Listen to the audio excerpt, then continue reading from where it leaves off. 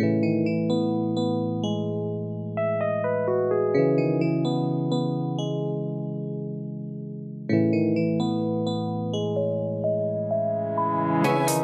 listener. Thank you so much for checking out Watery Desho, an anime podcast so bad that it loops back around to being good. Or so we hope. Just wanted to take a minute and say that if you enjoy what you hear, you can rate and review us on iTunes, subscribe to our YouTube or SoundCloud, or follow us on Twitter at Watery Desho. We also have an inbox at waterydesho@gmail if your message can't be fit into 280 characters. And we read all the messages you send and reply to them, whether they make it to air or not, because we really do love our community, which we hope you'll become a part of if you haven't already. But whether you do or not, you have our sincere thanks for listening, friend. Hope you enjoyed the show.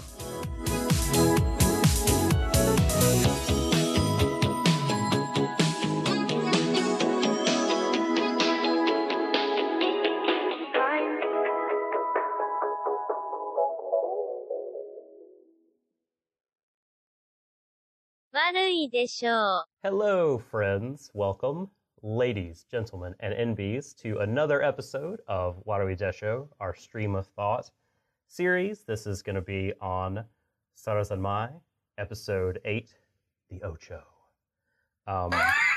And I, as usual, am the Subtle Doctor, and joining me to the left of me on my screen is my favorite baldman, the fanciest beard in all the land, owner of, is it 3.5 or 4.5 dragons? Either way, it's Shadon. Welcome, Shadon. Hello, everyone. I feel bad about doing this podcast today, just because here's me, last episode, only earlier this week, trash talking Ensign, saying, like, you know, all awful things about him. And I was like, he didn't do it. And then he did. And I was like, oh, well, that sucks. I hope he gets what's coming to him. And I was like, oh.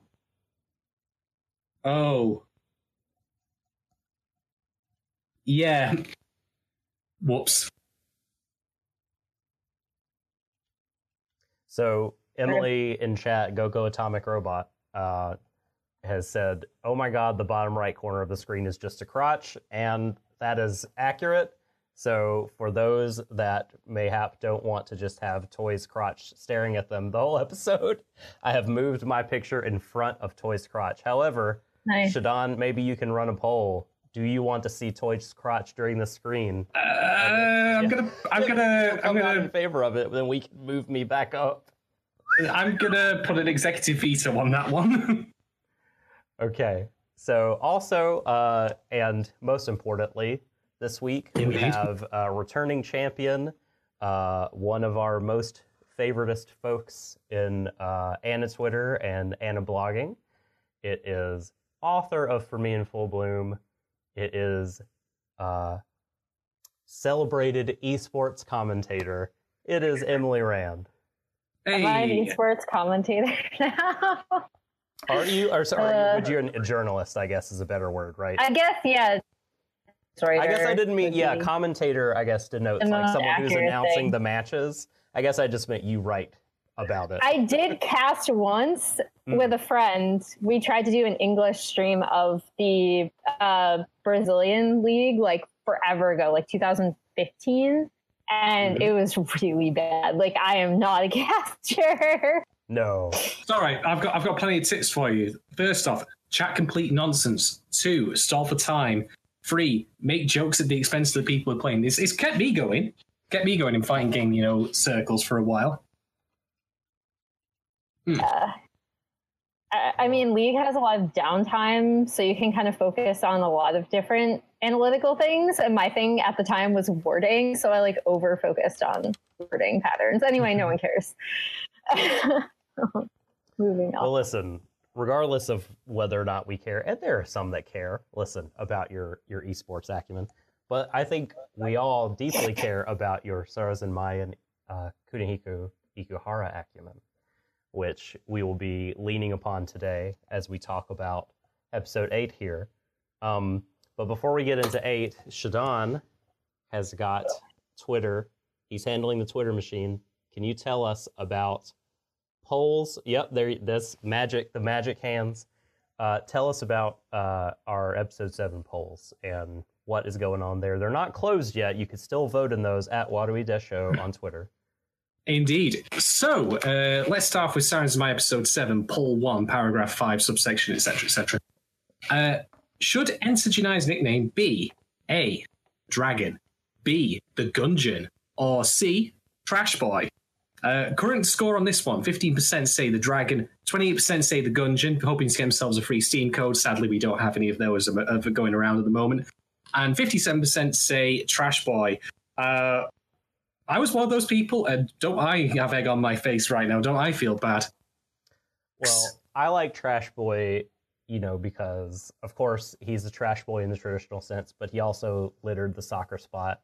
However, my most listen, ever since you made the Into the Dragon pun, I'm just in love with Into the Gungeon Janai. I think it's hilarious because I'm an idiot. That's also the worst thing now, given what happens in this episode. Whoops. Yeah. Moving on very swiftly to poll number 2. Balls. Yeah, that's really it. Balls. Yeah, this is the one. This is the real, scientific one. Yeah, this is the most important thing that will ever be asked about Sarazanmai. So, 6% said balls. 84% said balls. And 10% said no balls. Oh, so, yeah, come on. What was the poll that I got so incensed about? No Dishu. It's like the people that voted no Dishu. Why would you do it? Why would you vote no balls or no Dishu? Because they're just getting this reaction from you, John. They're playing you, man. Apparently so. God. They've got you. They've got you. Yeah, I've walked right into their trap. Indeed. Last poll. Is the Seagulls, I'm assuming this is the gang's name and not something else, is the Seagulls the worst Yakuza gang name ever? 56% say yes, and 44% of people never watched The Warriors, so they don't know what they're talking about. By which I mean, no, it's great. We even meet in one of their, little cadre today, so we'll get to him soon enough. I guess that's it. So yeah, vote at Watery Show and look in chat and on Twitter for more polls during the stream coming at you. Before we get started with the content of 8, I haven't looked this up, but I'm going to put Mrs. Rand here on the spot and ask if... God damn it, chat. The dick of the goblin. We're back in there again. Banana Fish gave us many great things. I miss it. I really do miss it. I might rewatch that show. That might happen. I need to make one of those Twitter name generator things that you can participate in, saying what's your Banana Fish gang name, and it just blends together different elements. Nice. You really. I'm gonna make that happen. That'd be great. Should. Oh, I would reply to you in chat mirror, but my chat window keeps screwing up here when I try to reply to people. So, hopefully, you know how much that joke meant to me personally. But no, I was going to ask you, Emily, if you knew any of the credited animators, directors, or whatever on this episode, because I was not able to look into it. I can look it up really quickly on the website, because they actually have the lead. They publish the episode lead a week in advance for every episode, actually. So the episode leads for even the next episode are already up. Wow. Okay. On the Sarazanmai website, if you just go to the story part, it actually has the names of the people who did the episode. So for this one, I mean, not everyone, but the main leads they'll have. Oh, so it was it looks like it was Shingo Kaneko again. Okay. Who did let me make sure. I'm just looking it up on ANN to make sure I have the right episode that he did previously, but I'm pretty sure he did the cat episode as well. See. Big question here though. Is Ikuhara's hat credited separate? does his own hat have his own credit? That's a good hat. It is. His hat game, like we talked about. Perhaps only Kaname. Yeah, so he did the storyboard for episode 2 and then this episode. Okay, storyboarder. Okay, very good. 2 extra episodes, no less, if I recall correctly. Yeah, hey, that's a nice link that you found. And of course, the writing team is the same. I think they're just going to write every episode together. Iku. Well, he also, the writing team is usually the same. He also worked on, I think I pointed this out in my episode 2 thing, but he also did the 4th episode of Monogatari? Penguin Drum. Oh, no. Shoot. So there's a link of him doing like, and it doesn't necessarily apply to this episode as much, but it did apply to episode 2. He has a history of doing some of the more like comedic episodes with Ikuhara. So some of the more like absurd, like Penguin Drum episode 4. I won't spoil much of it, but like it involves like a chase scene through a park with a skunk. The Pepe Le Pew cameo. Yeah. Mm-hmm. So yeah, like he has a history of working on some of the more like absurd things. Very good. Very good. Thank you. I mean, listen, I've been outed as terrible at research because I didn't find this information that was on the television show's website. Yeah. So like, hang on, I'll tell you the ones for next week too. It's let's see. Because I just went to Wikipedia, the lazy person's, research, and they citation needed. Last time. So Nobuyuki Takuji is doing the next one. Okay. If you don't know who he is, I've rambled about him a lot. Okay. Yeah. Is he the Bakemonogatari person? Yes. Okay. So, yeah, I last time I checked Wikipedia, they had stopped updating at episode 5, which helps us exactly 0%.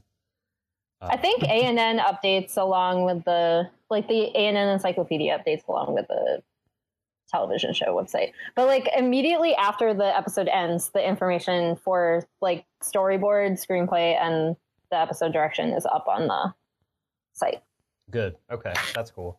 All right, we'll get on it next time. Make sure to cover that. Yep. And if you're interested in Jake Chapman's write-ups on the episodes, he wasn't updating for a while. I know, he is going through a busy personal time, like moving and things like that. But recently, maybe not the last couple of days, but in the recent. In the last few days, he's updated a couple of those. So there was only episodes 1 and 2, I think, but 3 through 5 have been posted rather recently. So even if it's not up to date, his analysis is still worth reading, in my opinion. So indeed. Okay, now the main event, episode 8. So this I want to connect, but we'll never meet again. Oh, I wonder why. This is, for me, this was really hard to write a summary about because, unlike last episode where I felt you could really synthesize it and tell a holistic story about the episode relatively briefly, I was like, every fucking scene is so significant. Something is happening that's worth noting. But, it's a dense show. I will, skip over some stuff that this is kind of a big reshuffle episode too, right? Where totally. One thing that Ikuhara loves to do in a series is set up pairings or groups of people, and then at some point in the show when you want other things to be revealed or recontextualized, shuffle everything together so people end up stuck in situations with different people that they might not have spent screen time with. Yes. We have 2 criminals working together, for example, and I'm not talking about Reo and Mabu. It's true. God, that was so interesting. But we'll get there. We will talk about it. But so yeah, if I skip over anything, you just bring it up in chat or whatever. We'll try to talk about everything significant. But if there's anything you want us, of course, to talk about, just let us know. So like, the episode begins with young Toy. It turns out his brother gave up everything for him, he believes. So he's saying, brother Chiaki gave up everything for me, so I'll give up what is precious to me for him. He used to love soccer as a kid, but he has given that up to live with and for Chiaki. And this is a very big deal. We're privy to, in a flashback, an encounter of his with young Kazuki, which Kazu has forgotten about, when Toy threw his soccer ball into the river. And he threw away his misanga, which... All comes back to misangas. I was like, holy shit, like, when this happened. It's like, it's... All comes back. That was such a great moment, especially when we talked about, like, I don't remember if it was last week or the week before, but, like, the significance and, like, almost kind of sacred quality that physical objects can have for people. Like, the fact that the misanga has been passed around between all three boys, I thought was so freaking cool. I really marked out for that moment when it was his, and that's how Kazu got it in the first place. So, let's see. Chiaki tells Toy that they, I guess they being the cops, know about what happened 4 years ago, referring to, like, the shooting. And so we need to get the hell out of town. And he tells them, rather significantly, I think, just as you need me, I need you. So we need to go together. And Toy is very conflicted. He wants to, I think the language he uses is make sure a couple of people are okay before he leaves.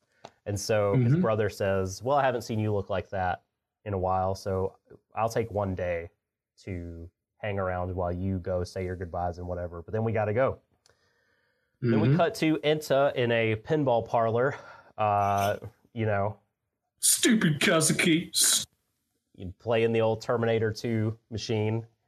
I wish it was that. That's my favorite pinball machine. Do you guys have a favorite pinball machine from when you were a kid? The Metallica one. Oh, I haven't thought about that one in a while.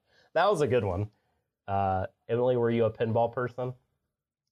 I probably would have been if I'd been allowed to go to arcades. Oh, no, I'm sorry. Wow. Boo, boo.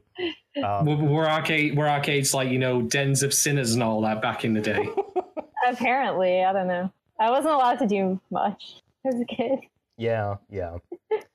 Well, listen, you should check out the Turbo. I played, like, when I got to middle school, I played the, like, stupid, like, pinball on, the one that came for free on, like... Oh, Space! Yes! Oh, that one. The most redeeming element of Windows XP there ever was. Yeah, you got it for free, and I was like, this is so cool. I was in, like, 7th grade. Anyway. Oh, that's good.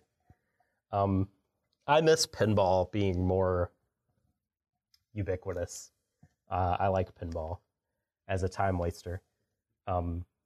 So yeah, Enta is in a pinball parlor playing and losing very badly. Just like he's at life. Yeah, right. He's losing his balls, as it were. And then Chiaki shows up, and I see you, Shadon. Chiaki shows up and says, hey man, if shit's bad, just throw it all away because you don't get any extra lives in real life. And then, ironically, in my opinion, gives into a bunch of extra lives. I was going to say, I wonder if that line might come back later. I wonder.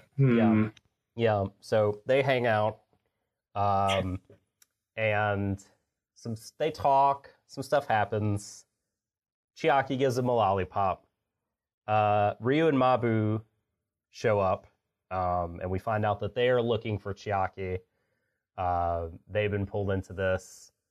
And this is really different because we don't really see them pulled into these other cases. Like, it's just kind of the mechanics of the way that they are pulled into it are said. They're usually, like we talked about last episode, there's usually that scene where there's a victim with like a paper over their face, and the cops say, "We will treat this as a murder," and then Reo and Mabu just kind of go out on their own to do their shit. But this seems to be like more of an urgent thing, because I can't remember which one of them says it, but one of them is like, "Oh, what the hell are we doing? Who cares about this case?"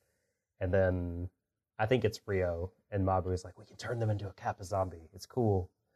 And so they show up outside the pinball parlor, and there are some seemingly perfect otter cookies. Like, I want to like ask you guys when we get to discussion what you think the otter cookies are all about, because I don't really know.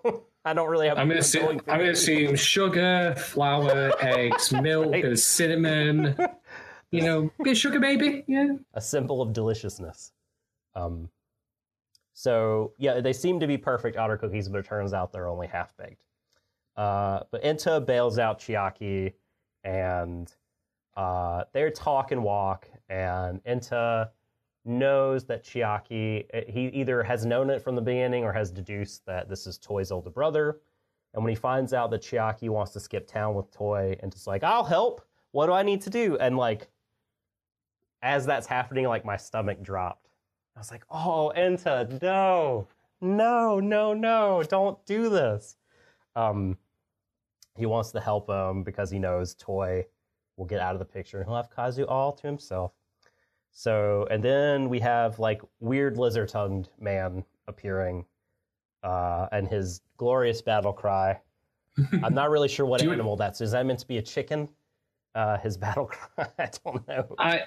I genuinely have no clue. I mean, some sort of bird. And like his scarf looked like the eyebrows on Himari's penguin drum mask. Is the macaroni penguin eyebrows, like the ends of penguin it? Hat. Yeah, it looked like it was. Maybe it's coincidental, but I totally thought of the penguin hat when I saw the scarf. And yeah, he appears and like tries to stab Chiaki as revenge for his fallen partner from 4 years ago. But then we see the virtue that is Chiaki. No, we see Chiaki kick Enta in front of this fucker, and luckily he doesn't stab Enta. And Chiaki runs away, and you're thinking, "You coward! Like what? Like what the fuck?" But then he lets the cops know somehow, like from off screen. I think you can hear his voice, like saying, "Police, like over here." And so they're drawn to the scene, and Reo and Mabu come, and they just shoot this guy in the head, and he dies, which does not bode well for something that happens later in the episode.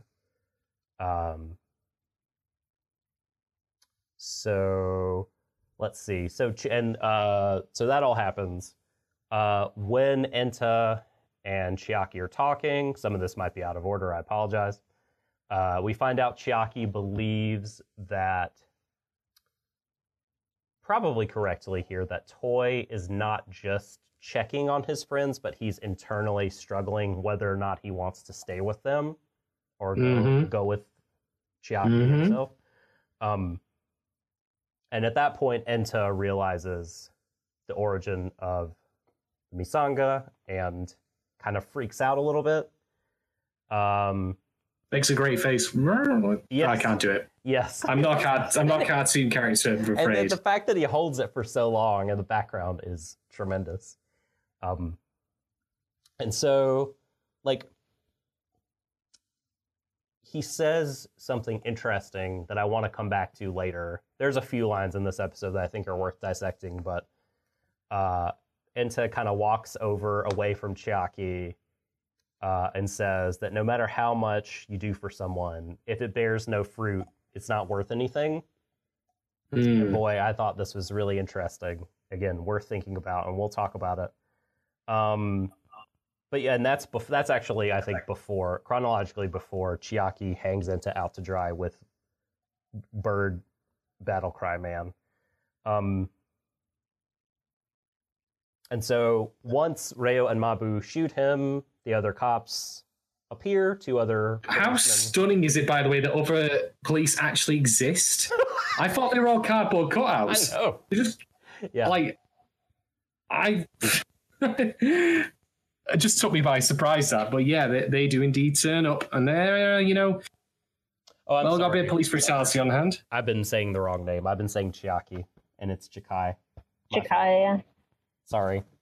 Emily, where were you on the correction? No, I'm kidding. Thank you, chat. I don't like to interrupt people. I'm totally kidding. It's not your like job. No one wants to be the actually.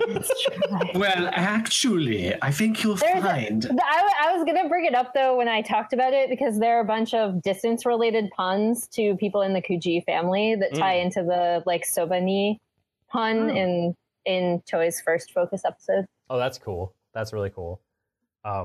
Look forward to that. Yeah, sorry about that. Chikai. I should have just called him Toy's brother throughout. That would have been safer. Or bro, or simply as I have in my notes, bro. Yeah. You could have gone. I was about to say that. Yeah, there you go. Onisan. So where was I? Yeah. Okay. So yeah, like you said, the other non-cardboard cutout policemen appear and start to object about shooting a man in the head in public and how that looks for the cops and how you actually can't pin that on Kuji.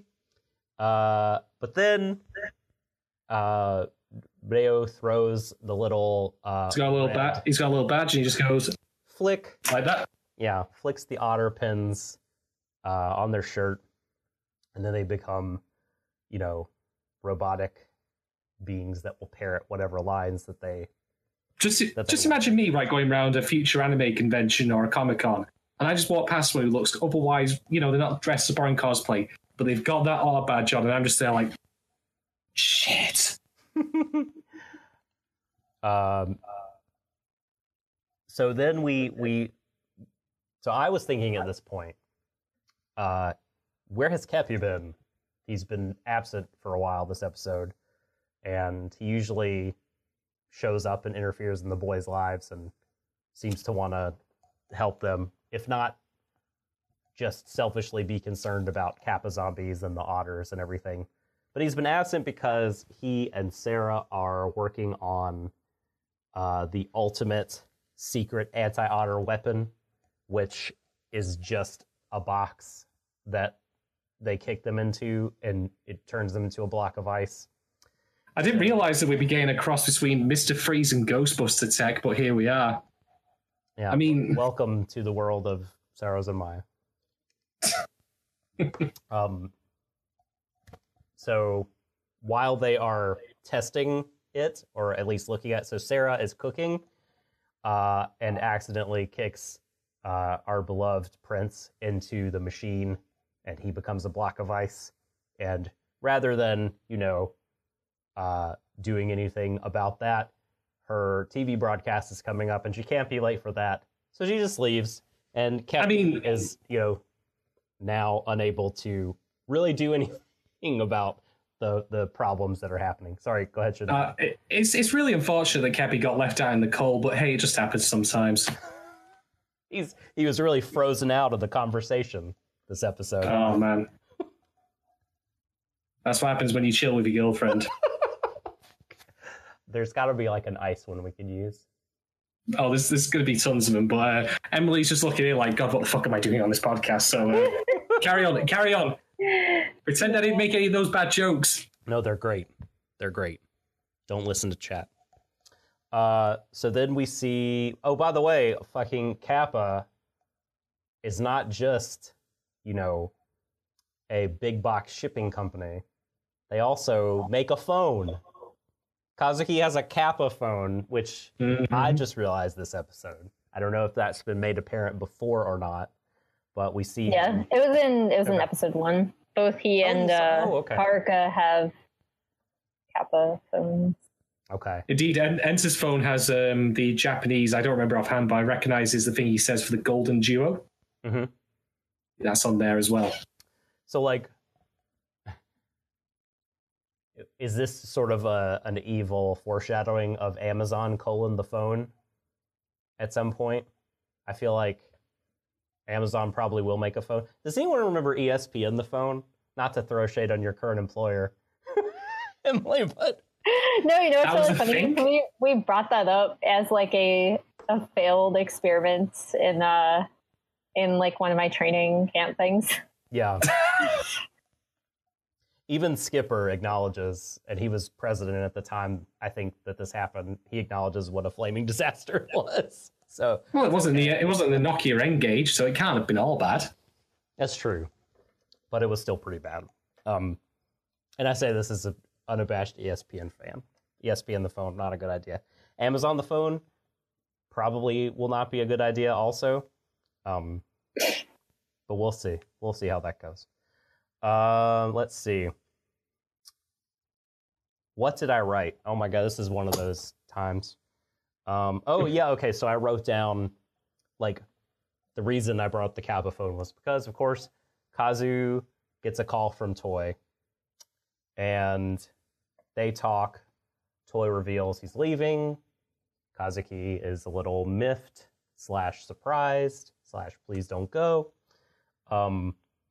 And this is something Toy said early in the episode, and he repeats it here. I think verbatim. The subs are the same, I believe. But this is worth noting, I think, that he says people realize they're connected when they aren't anymore, when they lose their connection. I have to protect the connections I have left. And so he's leaving.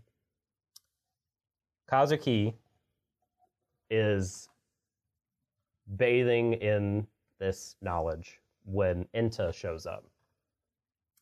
Enta, the person who he has, in his mind, a lot of legitimate reasons to be angry at. And he gives Enta the look. Like, his eyes raise up slowly to meet him. And there's a reason I put that as the thumbnail on YouTube, because I love that shot. That is a loaded fucking stare into his former, at this point, best buddy. And he punches Enta and verbally unloads on him, saying, you know, what are you doing? We could have kept Toy here if we had the dishes. And Enta, of course, there's just all this drama between the two. It's come to a head here. And Enta's like, Kuji, all you care about is Toy. What about me? Like, you know, and what about the fact that you know, if you care about him so much, you don't even remember that the Misanga you have is from him. He doesn't actually say those words, but he, like, alludes to that fact. And Kazu is just like, I don't even care what you're saying. You betrayed us. Why should I even listen to what you have to say? And then the match that really lights this powder keg here, Ryo and Mabu show up at the Kappa spot. And they're like, hello, we found you. We found the dishes of hope. How do we know about the dishes of hope? I forget what they say, but they just Google Maps told us. Right. And then, famously, you know, as he's done many times, Ryu pulls out his gun and says, what is it? Yokoboka Aika, like desire or love. We'll find out. And shoots, aims for Kazuki's head, but Enta jumps in front of the bullet and takes it. I'm not making the joke. No, don't do it. I'm not making the joke. Don't do it. Don't say Into the Matrix. No, that wasn't the joke I was going to make. Okay. But I'm not going to make the other one either. No. So, holy shit. This is very bad. Enta, lying in Kazuki's arms, has taken... He makes an exit. This bullet. The otters take the dishes, right? And they're gone. And... Oh, you did it. That wasn't the joke I was originally going to make, but I just had to throw that in there. You did it. And that's Doc's soul exiting his body. You can see there, folks. It, like, just look took very time closely to process it, but And some stuff happens after the credits, like Kazuki tries to call Toy. Toy does not pick up, and we see the police converging on the scene of the gunshot. And that's the episode. Woo boy, a lot happened. And I know I skipped over a few things. Again, sorry that was lengthy, but I thought so much significant stuff happened. This is to set the table for what we're going to talk about. So, all right, I'm going to turn the floor over to you guys for a while. And what do we want to discuss here? I actually want something clarified because I might have missed this. Was it true that before they took out the Kappa zombie in the previous episode, that they had 4 dishes at that point? I think they were missing one. At some point recently, they said we're 1 shy of having enough. Is that right? I think that's why they took the zombie out at the end of the last episode, but they still only have 4 now, which confused me a bit. I thought they would have had all 5, unless Kepi decides to be a jerk again and not give them one for some reason. But it wasn't on screen, so I don't know. They wasted the first one. Like, Ento wasted the first one. Thank you. Thank you for all this sushi. It always goes back to Ento, doesn't it? Poor kid. Jeez. Like, he wished for that giant sushi roll that he actually didn't wish for. No, I want a year's supply, not a... I suppose it technically was, if he puts a lot of preservatives on it. But, I honestly thought that they already had 4 dishes before the zombie that appeared at the end of the last episode, and that was going to be their 5th. But, I don't know. Maybe, again, I'm not tracking things properly here. Not because... it's important, though, that they do get those dishes back, because that's their get-out, for what's happened to Enter here.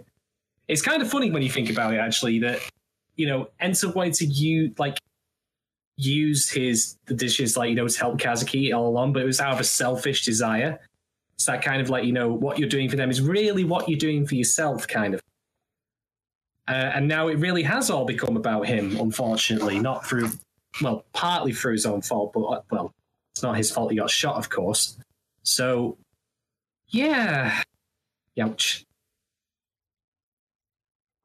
Do you guys mind, before we continue, let me adjust a couple things technically. We're going to take the briefest of breaks. We will BRB stream.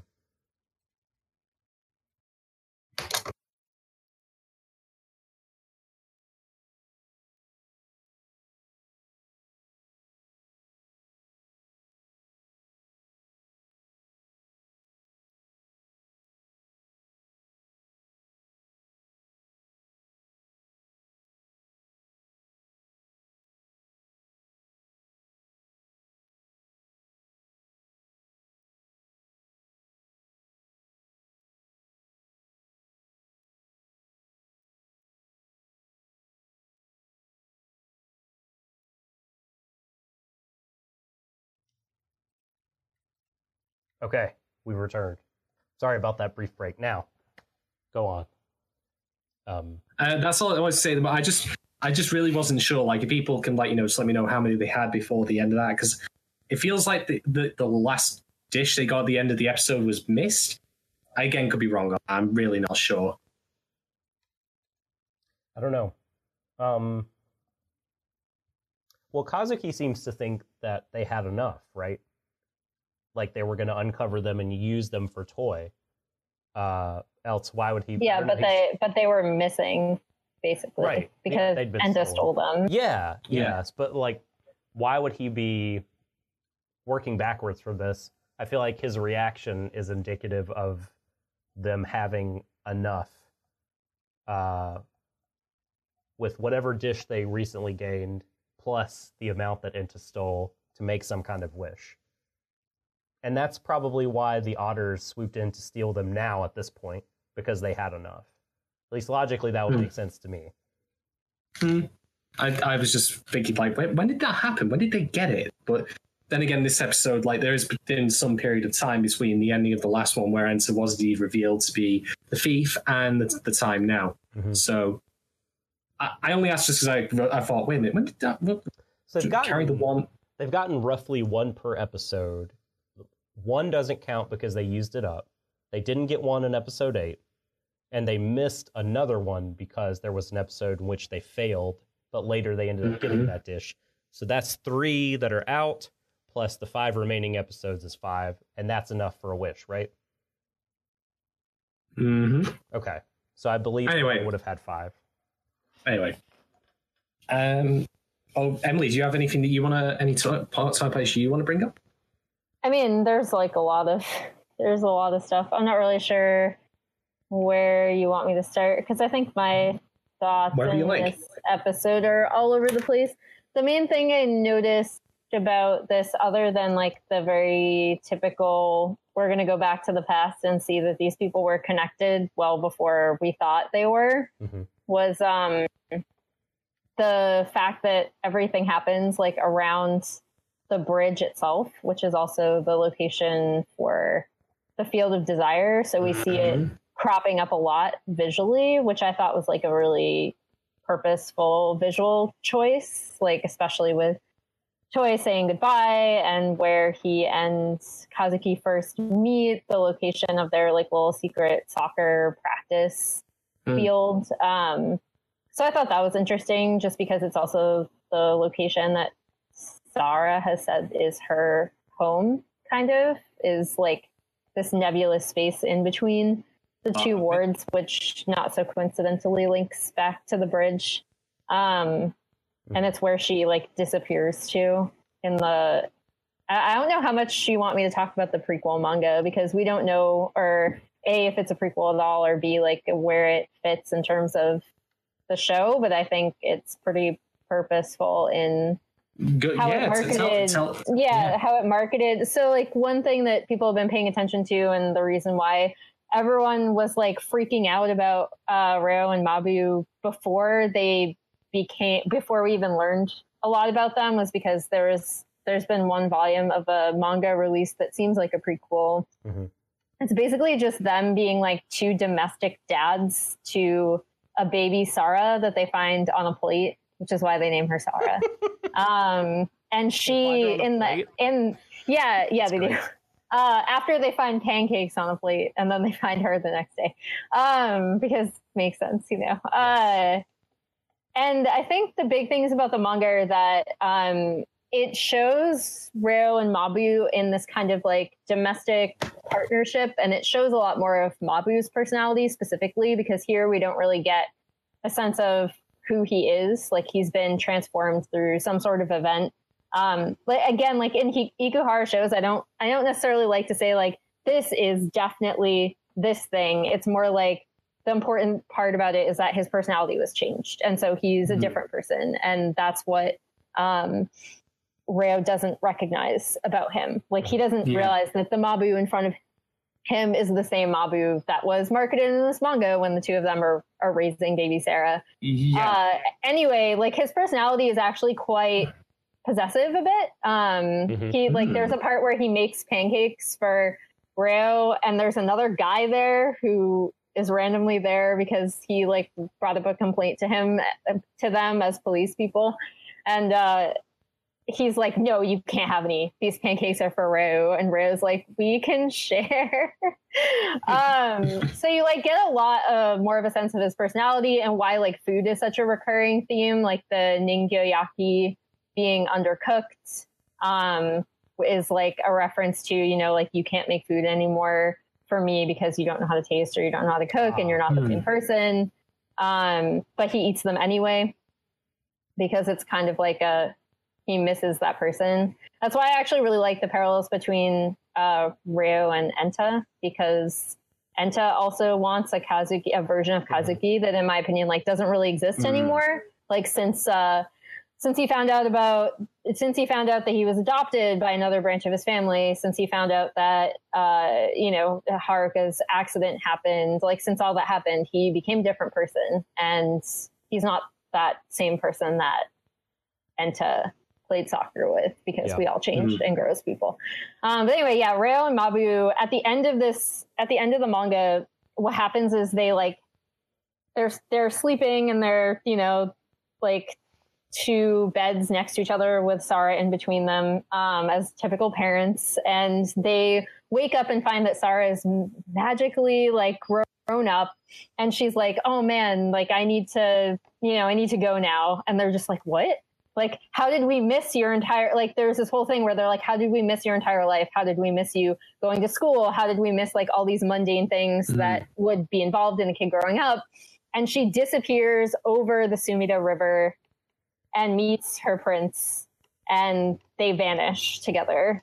And then Reo and Mabu both wake up, and it was all a dream, and baby Sarah is there, and that's how the manga ends. So there's this weird, again, like a lot of thematic elements around what happens when the person in front of you is suddenly a different person. And did you miss that transformation? How did you miss that transformation? What societal elements are enacting on this person to force that transformation? So that is a part of the manga. And there's also a weird, like a lot of fans have gone super deep into trying to figure out when this happens, like when a timeline is, because there's also their Twitter account, which is inauspiciously called Keep Only One Love. And it posted until I believe March 31st before the thing started, but the actual timeline is supposedly in like 2007, 2008 as people have like timed it. Interesting. And you kind of get that sense over that timeline of the transformation happening through like very obscure references. And again, there's a lot of food references. There's a lot of things that come up in the show, like locations, meals, stuff like that. So anyway, I think they were very purposely marketed as something before the series started.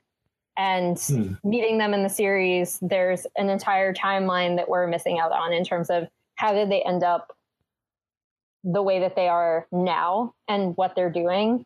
And I said this as we were just shooting the shit before this started, but I think one of the more tragic moments of this episode for me was actually this one look as they're talking to the two other policemen with the guy like dead on the ground, which they've been killing people this entire time. So this isn't like a new thing. They just haven't, as far as I know, been doing it in like broad daylight, other than Haruka, which was kind of done like in an off location where they weren't going to be noticed. This is in a very public location.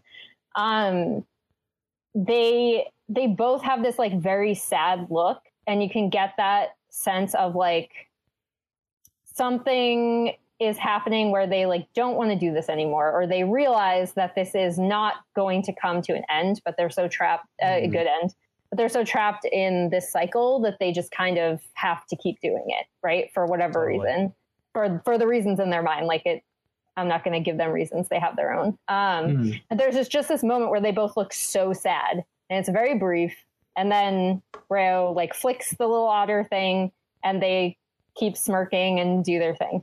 And I think that is really important because in most Ikuhara series, the true villain is always like the societal structure, or the pressure coming down from something else, not the people, even though people do bad things, especially when they're perpetuating these cycles like Reo and Mabu are. Like, I don't think, based on some of his other shows, I don't think there's a good end in store for them.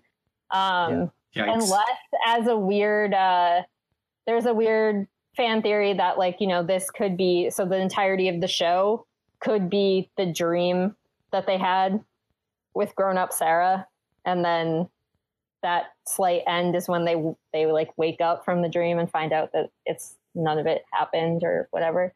So that's also a possibility, but yeah, like it's I don't think there's a good end for Reo and Mabu. I think they're too far into it.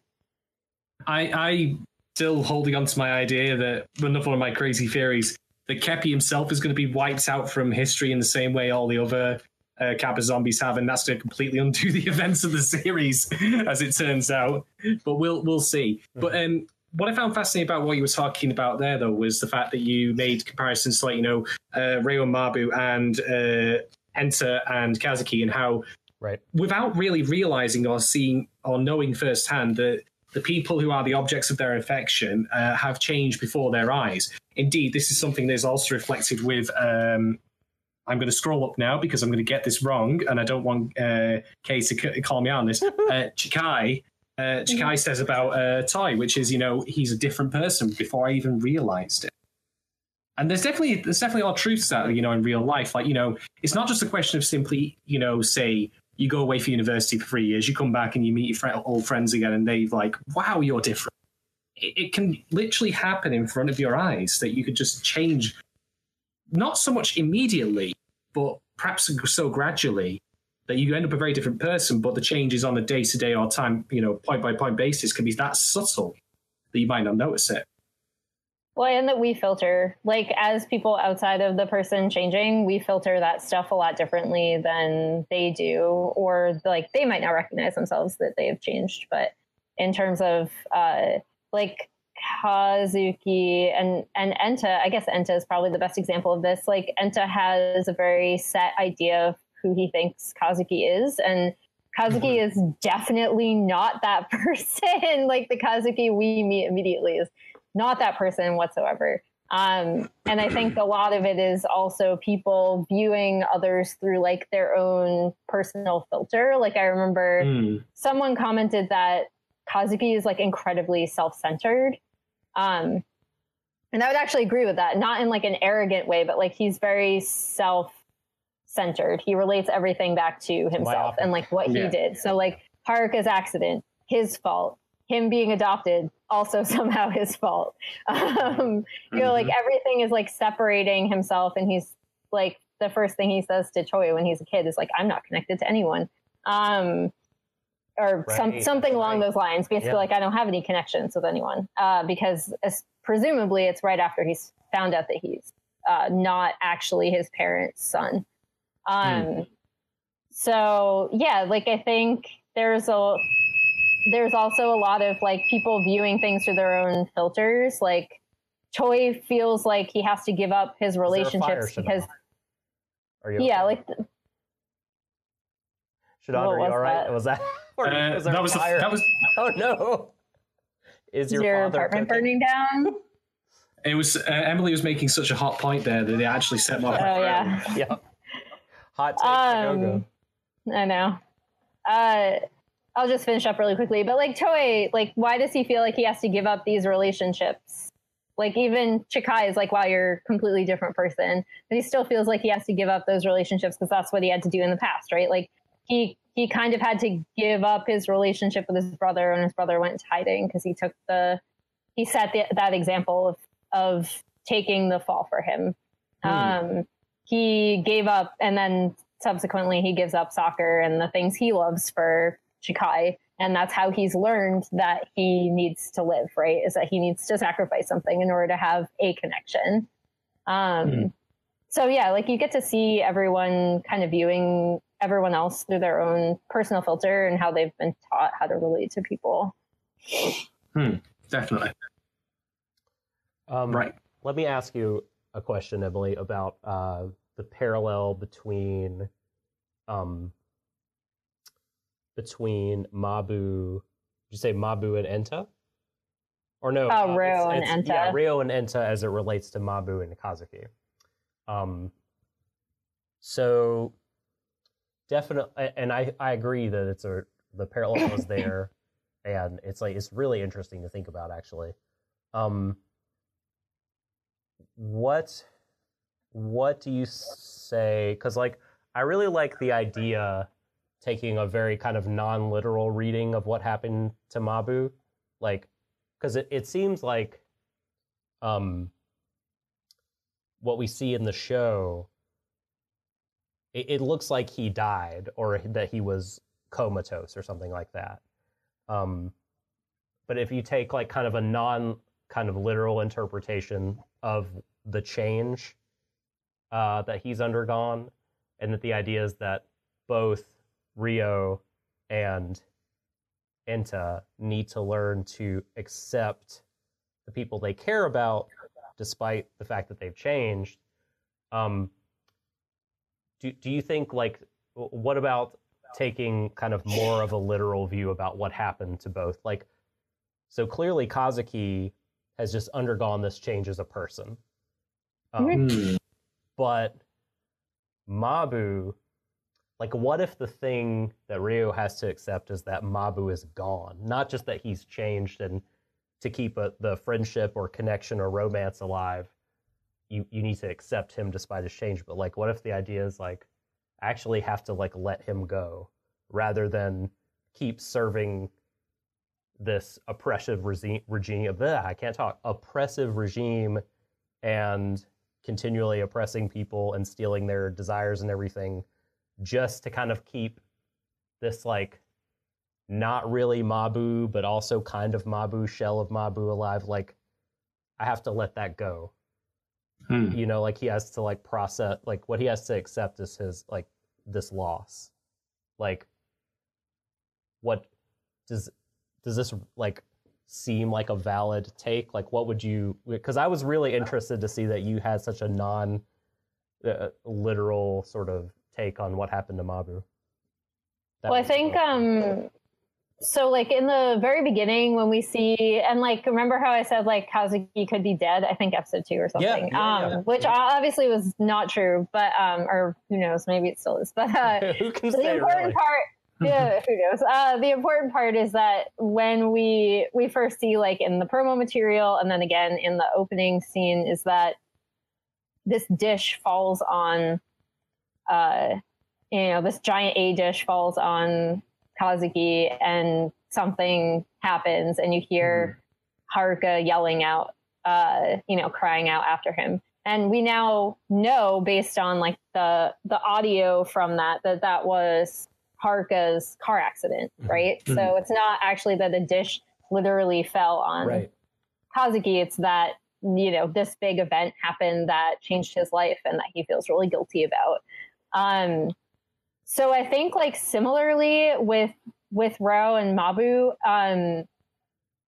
you see the event that happened is Mabu stepping in front of Ro and protecting him from an attack from this, like, dark Kepi thing, or Kepi himself, who's been polluted. Like, again, we have no idea. But I think the important part about that is that, again, like, Mabu is stepping in front of Ro and sacrificing himself in kind of a very traditional anime-like way, I guess.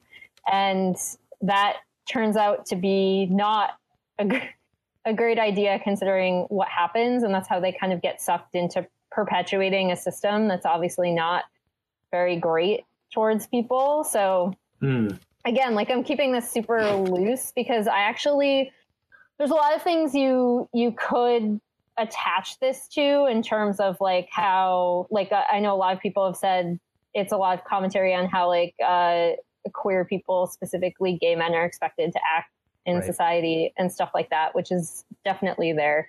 But I still, even though there's, like, a lot of Ikuhara in this about connections, and I've even brought up so he loves the Little Prince, and I too love the Little Prince. There's that one line where it's like, you're responsible for what you've tamed, and the meaning of that is basically that you have these connections with people that you might not even know about, and at some point you have to recognize how other people feel about you, and the fact that they care about you, and the fact that you care about them, and you might have affected their lives in a way that you're not aware of. Yeah. And so I think that all of that informs what's going on. But as for, like, did Mabu literally step in front of Ro to take this, like, dark hit and then serving the just weird like other thing? Like, I don't want to bring up other things in Penguin Drum and Yurikuma and Utena, but especially Penguin Drum and Yurikuma, because they're a little bit more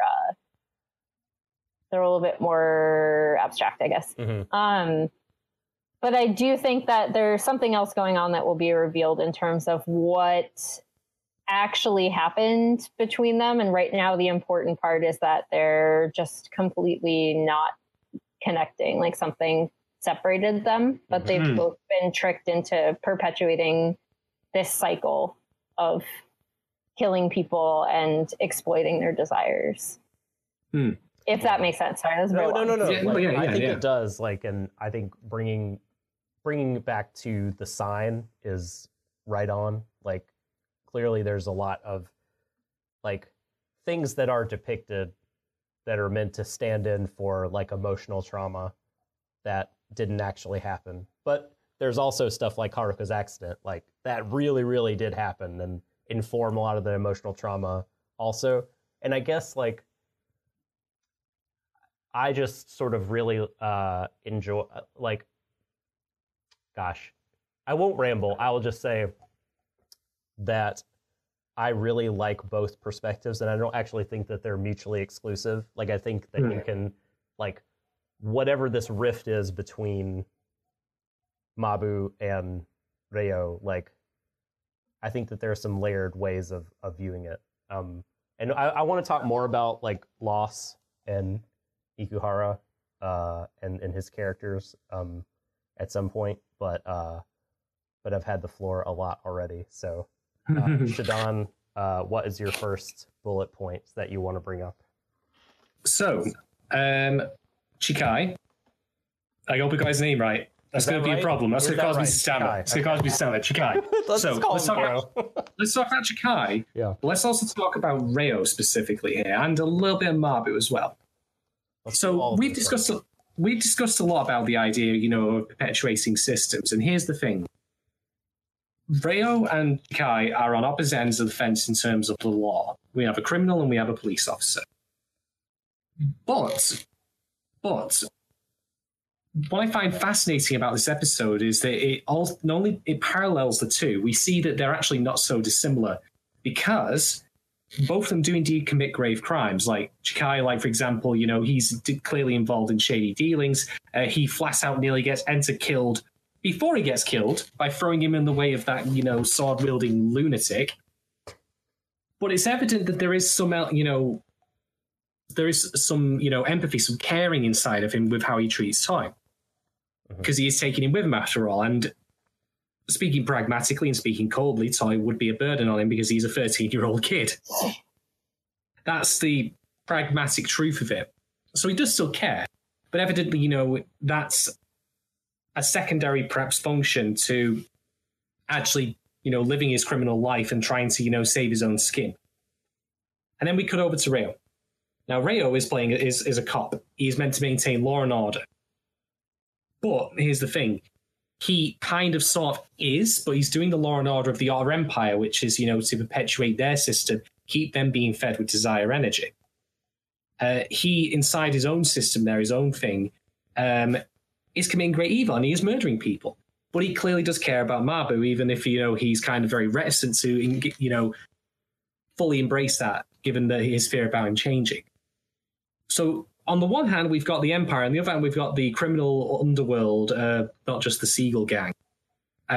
Both essentially exerting great pressure on these two characters, who, in other circumstances, would be allowed to be the bigger brother or the husband/partner, as we've seen with Reo and Mabu.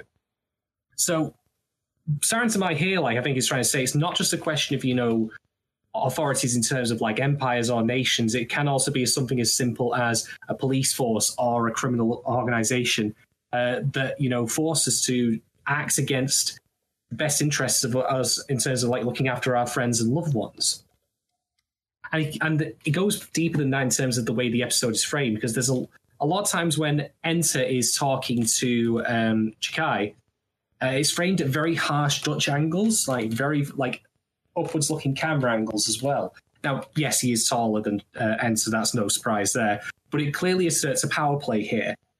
And it puts you on edge again to remind you that he's not necessarily a good guy, even if he is like giving him some life coaching, some dubious life coaching nonetheless. And My favorite was when the railing separates them like completely. Yes. So, as they're sitting in front, and it's just yes. Yeah. And then when we get to Reo and Mabu before the murder happens, again, the shots we get of them from both the front and the back are also framed at awkward angles as well. The camera framing for both sorry, I almost cocked that up. Damn it, Chikai. That's my fault. I'm sorry for I'm going to start. I'm going to start in your brain. I'm going to start drinking shots now. You're going to ruin me, everyone. This honestly, is just me thinking about the writer of Lane a lot. Sorry. I'll let him know you're thinking of him. So yeah, the angles, like the camera work for these two characters is similar. So, Sarazanmai is saying it doesn't matter what authoritative side of the law you're on, it doesn't matter what authoritative structure you answer to, authoritative structures in general can be quite toxic and can enforce that pressure downwards on the people underneath them to act in a way that is ultimately destructive towards the people they care about the most, as it happens. Mm-hmm.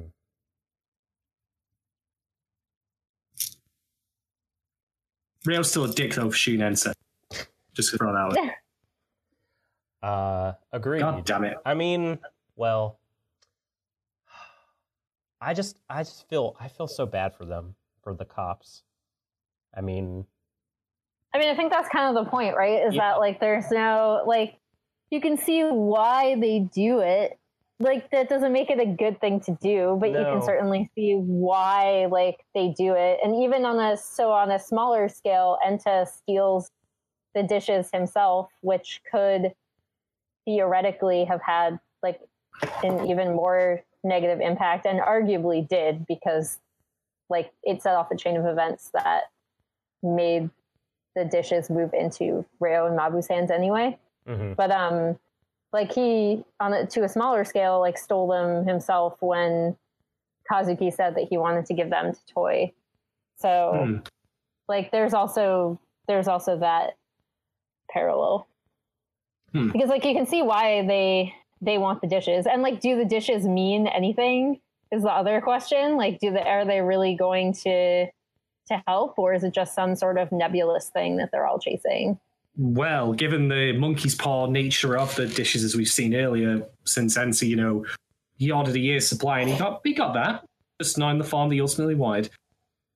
Yeah, can they really do everything that you would want them to do? We'll see. Oh, they probably could do everything that you'd like them to do, but that doesn't mean that they will. Or they will, you have to be very, very specific. You have to get properly filled down triplicate with, the paper that's some pink on the underside. Make sure it's countersigned by a lawyer and at least two witnesses. You gotta be careful with your fulfilling devices.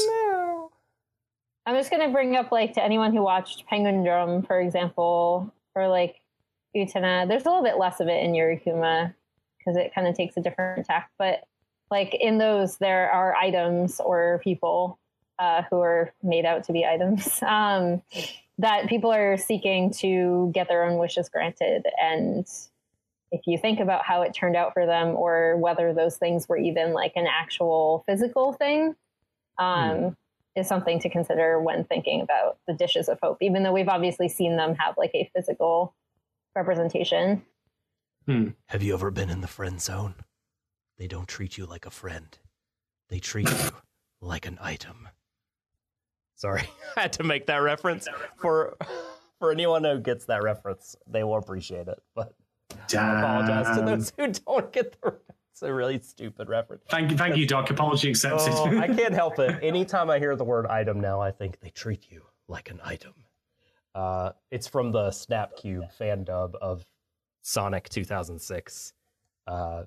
Mephiles is talking to... That doesn't matter. God. This doesn't matter. I should stop. Okay. All right. I have no idea what you're talking about. I'm older than both of you, so I'll just say that I'm not online. Oh, we'll have this. This is a conversation for a different venue. Anyway.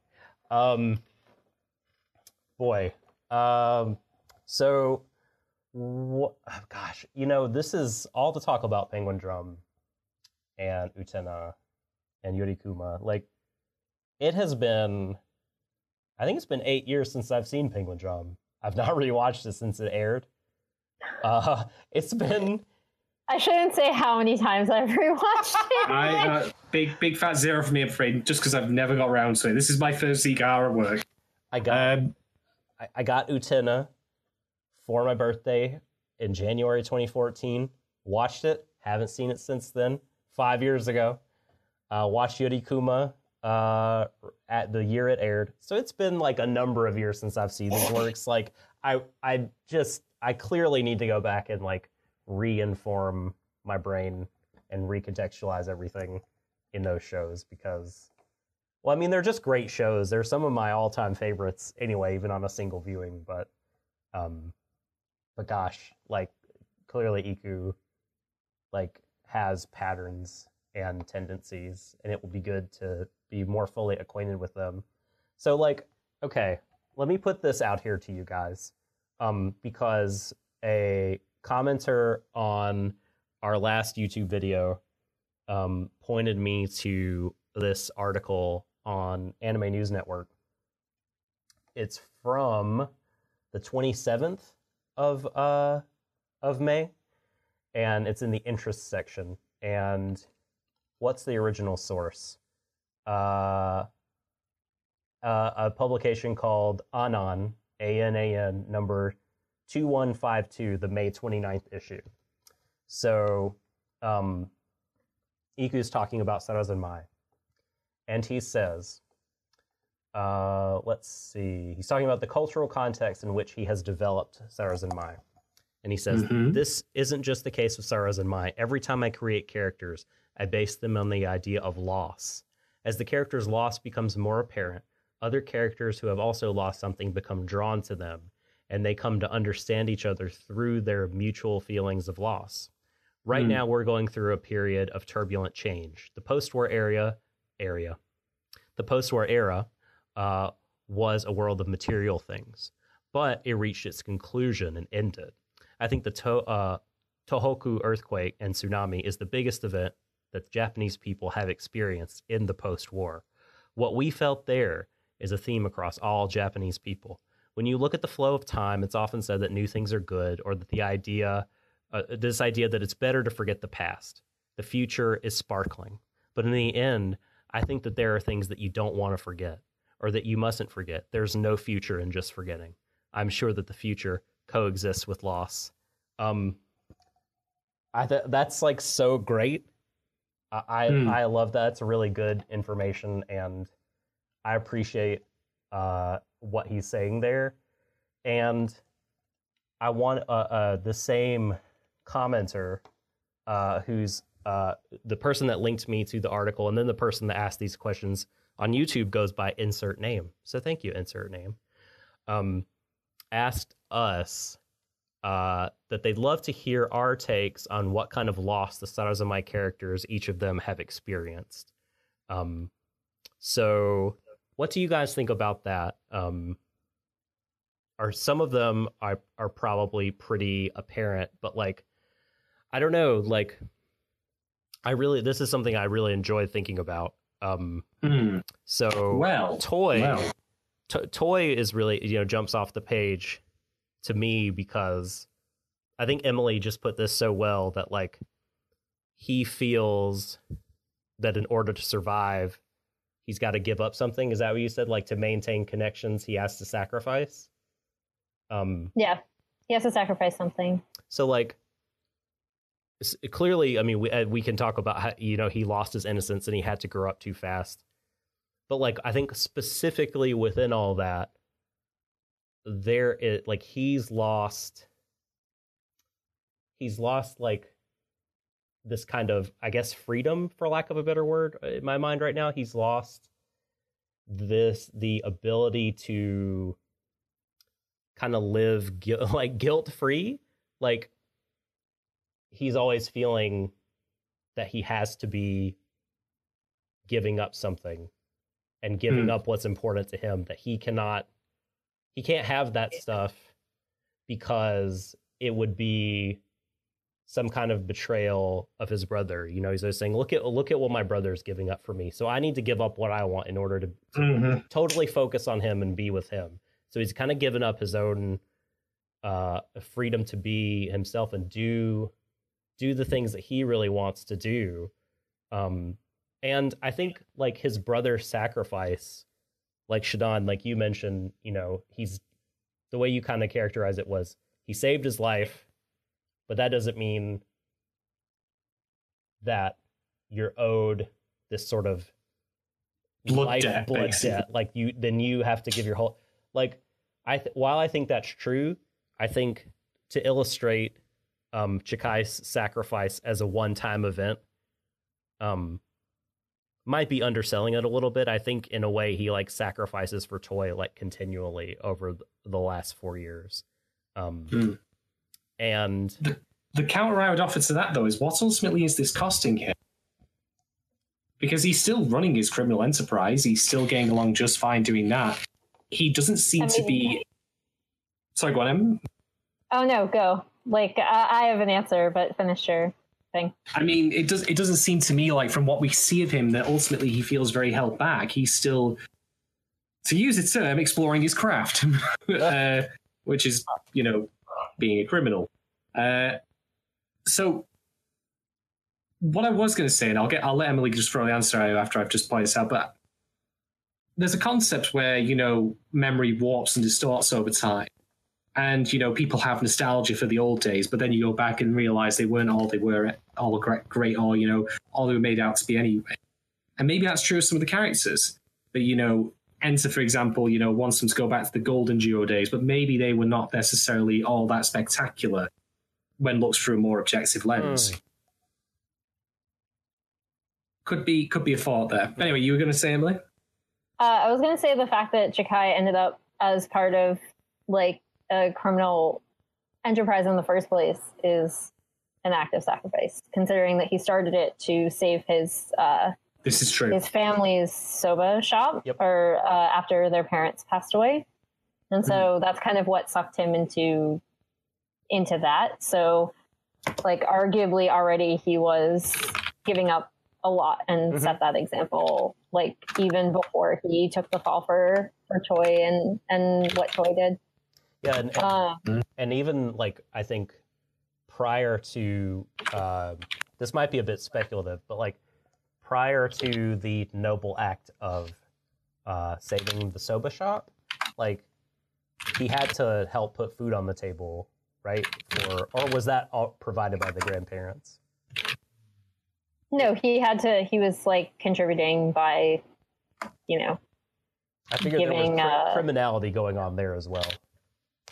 Yeah, like he was always, it's like, it basically just pushed him further into that cycle. For sure. Because he felt like as the eldest son with only grandparents, he felt like he then had to, like, he's the head of the family now after his parents passed away. So, and then that, like, gets passed on to Choi by virtue of the fact that Chikai has to leave in order to presumably give Choi a life, but really it just kind of sucks him into the same cycle. I think ultimately... I was just going to say, there is a really good Twitter thread that if you haven't checked out some of her translation work, I'd also recommend you do it. But Goodharo pointed out that sacrifice in the show is not a great thing, right? Like it's been shown not to be a great thing, especially if you feel like you're doing it because it's the best for someone. And it brings up like this, I don't know how many people have seen this show, but I haven't seen a better example of this in anything than in the Clamp manga / anime series Holic, where there's an idea that if you basically keep sacrificing yourself and if you keep burning yourself up for other people, you are inadvertently invalidating the feelings of people who love you, because you're not recognizing that they care about you without conditions. This ties into Kazuki as it happens as well. Yeah, basically, like, there's this part where, one of the characters decides he's going to throw his life away for someone else. He's like, just take my life instead of hers. And the villain in the situation is like, why would I take your life? You don't value your own life. And you're invalidating her feelings for you by saying that. And it's such a great example of what this is. But I think it also repeats in the show as well, that every single sacrifice we've seen made has inevitably set off a chain of events that's not, that perpetuates the cycle instead of breaking it. Yeah, it only makes things worse. Am I misremembering, Emily? Like, do the Monogatari ladies accuse Araragi of that as well? Like, being cruel via being kind? What he thinks is being kind is really being cruel to them? Yeah. And at the end, what's his face con man guy. Kaiki? I'm forgetting his name. Oshini? Just Kaiki it's on the tip Meme? of my tongue. No, that was the. No, It's not Meme. Kaiki. Is it not Kaiki? Kaiki. Yeah. Yeah, thank you. He says that as well. He's like, you can't, like, in reference to Nindeko, he's like, you can't help her. Like, No. you're not the person that can do this. Yes. But yeah. I really like would I be painting? I probably would be painting with too broad of a brush if I said for like a show written for a Japanese audience first, that kind of sentiment's pretty countercultural. I mean, I'm not the best person to comment on that either because I'm white and grew up in Northeast Sure. United States. What little I've studied of like traditional Japanese culture, particularly like the warrior culture, like those kind of, you're meant to, like, your life is not your own. You're sacrificing yourself for something greater than you, but your master, or later on, like the emperor or the nation, like is seen as like a virtue. But again, like, it's been a long time since a lot of stuff has happened in Japan. Or so, like, Well, that was a huge thing in Penguin Drum too, is like why it's actually like so radical. And again, like, I don't want to spoil anything because I think Penguin Drum's a really good show and people should watch it. Yes. Especially me. But in terms of the events that happen and the specific cultural events that they're addressing in that, they go through a lot of it is actually like real life text taken from a nonfiction book that Haruki Murakami wrote, which is like a collection of interviews that was published about this specific event, and a lot of that stuff is taken from their mouths specifically, like the initial thing about fate, and like if my fate's decided, then God is like inevitably cruel and unjust. And then there's another like the very opening monologue of the show is taken from one of those interviews, and then there's another one where someone who is definitely a quote unquote villain in this basically says something similar, where they're like, why would I want to sign up to be a cog in the machine of society? Like, no one wants that,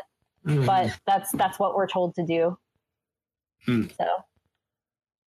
I'm sorry this sounds like so vague. I just don't I don't even want to spoil the cultural event that it's related to. So That's fair. I'm going to toss my hat in the ring with a brief point here. Let's talk about Enter's death brief. So, what was the line that? Yeah. We know there's the get out clause. There's the Infinity Gauntlet finger snap. It's going to happen. But anyway. I know the title of that Murakami book, by the way. I'm sorry, I was looking for it, but I can't find it. I've encountered it, but... It's called Underground. Oh, shoot. Yes. Okay. I just read my first Murakami piece of fiction recently. It was very good. Dance. So it's called. Recommend that book. It's very good. Go, Shadon, go. So, Jackie says at some point in this episode something to the effect of, people only realize their connections once they've lost them. I think Toy echoes that sentiment as well. So, I want to talk about how profound Enter's death is, not just because he's a character that we care about, obviously, but also in how it's framed into something that happens specifically, in which his glasses fly off.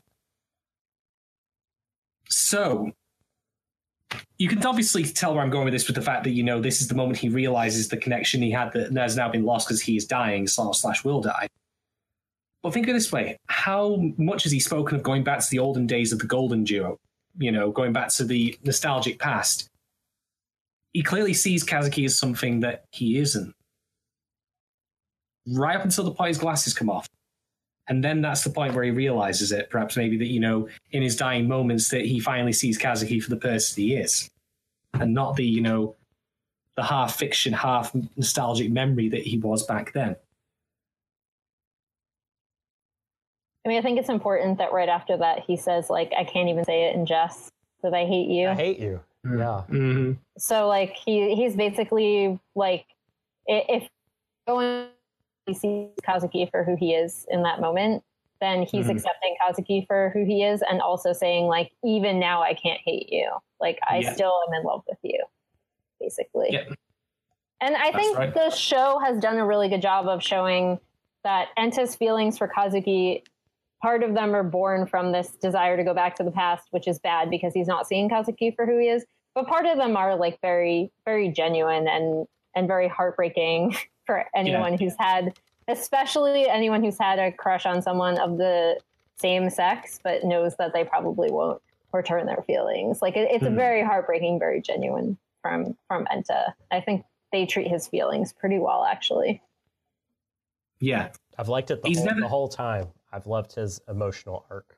I mean, I wrote it in defense of, even though, like, basically being like, he's shitty, but he's relatably shitty. You can't help but feel for him, you know?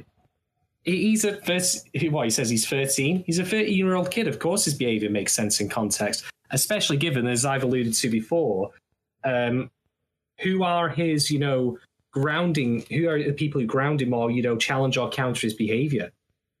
Does he have parents? We've not seen them. He has a grandparent who is a comedic relief character, and he has his older sister, who, well, I don't know if the show goes into I don't think it goes into great detail or not, but I would not exactly call her a rock or an anchor, for, him being able to relate what he's going through. She had a questionable boyfriend. That's all we know. Yeah. Based on just an aside, that something that the show didn't do that was in the light novel that follows the exact same events, so I don't feel bad about spoiling it. That entire scene with Enta and his sister, he actually is quite jealous of her because she has this ability to, she has a lot of boyfriends, she has a lot of friends, she's very popular, she's very outgoing, and Enta wants to be all of those things. I put this in a post I wrote about him, but he's not the kid you call to do crimes. That's Toy, but he desperately wants to be the friend you call to do crimes because he wants to be that friend. Yeah, and he just that's isn't. right. And they go into a little bit greater detail in his own thoughts about his sister and how he's a bit jealous of her. Yeah, I speculated that might be the case back in episode 2. Chat says that the Genai parents are overseas, which I think I remember that detail being mentioned. That's fine, but the what I was getting at was not that they don't exist, but rather they just simply aren't here to offer him that comfort. They could be anywhere right now, really, but they're just not able to help him. And that was going to lead to what I was going to say, which is that, think about it, in this episode, the one person that he can turn to, the one person Enter can turn to now that all else has gone to the rats, is Chiaki, a career criminal. That's how bad things have gotten in terms of, who he can speak to and try and articulate his feelings in a roundabout way. So, Amira is actually Chikai finds him very entertaining, too. He's just kind of like, oh, he specs. You're a real softy, kid. That's how he would talk if he had an English dub. Hire me, please, Mapper. I will do dub Chiaki. I'll do a bad job of it, but I'll do it anyway. Mira has just pointed something out in chat that I was going to bring up as well, which is that, again, credits this show's excellent subtle moments and the way it does things with its little details. The ending now only has 2 birds and 2 silhouettes. Yeah. Yikes. I mean, I will say that my thought process when this was going along, the episode that Mabu was... did not stay dead. If we're... No. Going to treat that as a thing that really happened. So, even if Enta has died, then he probably will come back. I would be surprised if that did not happen. Well, they've got the dishes as the gout clause. Really dead, honestly. The dishes are the gout clause. Yep. Yes. If they can get him. I think the important part isn't whether or not he's dead, but what they will have to do to keep him, quote unquote, alive, which is the choice that Ryo and Mabu had to make. Yeah. How are they going to reach him again? Will be.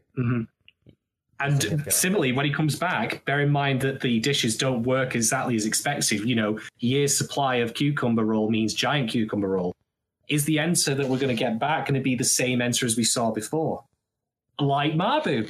I mean, even if he is brought back, that kind of event changes you forever regardless. It's true. So I would say the answer is no either way. Yeah, definitely. This is how many episodes is this series again? It's only 10, is it? Am I misremembering? I think 11, right? 11, yeah. It's one less than Yurikuma, which is interesting because I think this has been a lot more concise and straightforward than Yurikuma was. Even though, like, when I was first watching Yurikuma, I found it really abstract, I guess, and it turned out to be one of his tighter shows, especially after rewatching. But I think Sarazanmai has done an even more admirable job of that while making the characters a lot more likable, which is nice. Mm-hmm. Zuaji makes a good point as well. That could mean actually that it's about toy leaving and not Ensa. We will find out. Stay tuned, loyal viewers, for Sarazanmai episode 9. Yeah. Where once again shit hits the fan in the most colossal way possible. I mean, say what you will about this series, but it's definitely been a roller coaster, and I've been enjoying the hell out of it for it. And we're only 8 episodes in, and it feels like it's accomplished more in what you get double amount of time in some other shows. Good God. I know. So I just want to go back really quick. Did I close the window? Please tell me I didn't close the window. No, I didn't. To the Ikuhara interview, and just touch again on this idea that okay, I don't even know if I read this out loud, but I'll just read this part again. That Ikuhara said to close the interview, the fact that we've lived thus far is affirmed by material things, clothes, cars, houses, and so on. But when the great earthquake happened, everyone felt keenly that we can't take our lives for granted. The material world ended right there. But even so, I want to reaffirm that we're alive. My desire is to search for a way. And I think that that's super relevant to this show that depicts kind of society, especially in the beginning of the show, as everyone's all about their boxes. Everyone's all about their about capizon.co.jp, about the material world. And that's he says the acquisition of material stuff is how the Japanese people, according to Ikuhara, searched for happiness in the post-war era. But that has been shaken, pun intended, by the great earthquake and the tsunami. And now they, according to Ikuhara again, are saying, hey, that is inadequate. And there's something about our lives that's beyond that we can't take for granted. And that probably tracks with the connections in the show. And how, I think I said at the close of last week's episode that, up to that point at the end of episode 7, I felt okay, the show has been depicting a society that trains you really well how to want things. You definitely understand and are equipped to desire. You're fueled by it, from the TV to everyone else carrying around their boxes, the advertisements and everything, but you're not really trained on how to cope with loss, how to live in the society when you're not wanting, when what you need isn't to desire something, it's to cope or to heal. And that society sort of in this show, and perhaps the show is saying in the real world, will twist those needs and objectify them and say actually those needs can be met by fulfilling this desire, or we'll turn those needs into desires and say if you have this object, it will satisfy those needs. And I don't know, I just really appreciated Iku's words here, and I felt like they vibed with kind of what I was thinking about the show. And yeah, I dug that a bunch. I mean, it's pretty telling that the events that happen in all of their lives would likely be around the point of the earthquake. So about 7-8 years ago. Mm-hmm. All of the events that shaped them as kids, like, you know, Toy killing someone, and his parents dying, you know, Haruka's accident, and Kazuki finding out that he's not related to his immediate parents as like a son. And then whatever happened to Enta, which is that he like he basically moved back to Japan from a different country, but his parents stayed behind, and he like the whole reason why one of the reasons why I think he wants to go back to the past to Kazuki is because Kazuki is like his first friend, right? So he values that friendship very highly. And I think if you look at, I wrote about this in regards to Penguin Drum, but a lot of the like quote unquote like divine interactions that people have, or things that they attribute to divinity or something, some sort of like otherworldly experience, are actually like very realistic friendship / like romantic connections with other people. And that's what it comes down to, is it comes down to like bonds with other people, without everything else, like without all of the societal bullshit. Yes. That's a really good point, by the way, of the chronology matching up with, you know, like, yeah, again, I'm not saying like this is definitely about this, because we went through Penguin Drum with this, where we were like, it could be about this, until episode 12, when they definitely said, this is the event that happened and affected these people's lives. But so I'm not saying like this is definitely about the earthquake, but I do think if you follow the timeline, it does make a very clear-cut space that lines up where all of these kids were affected by something very deeply when they were younger, like a very significant change. A seismic event, one might say.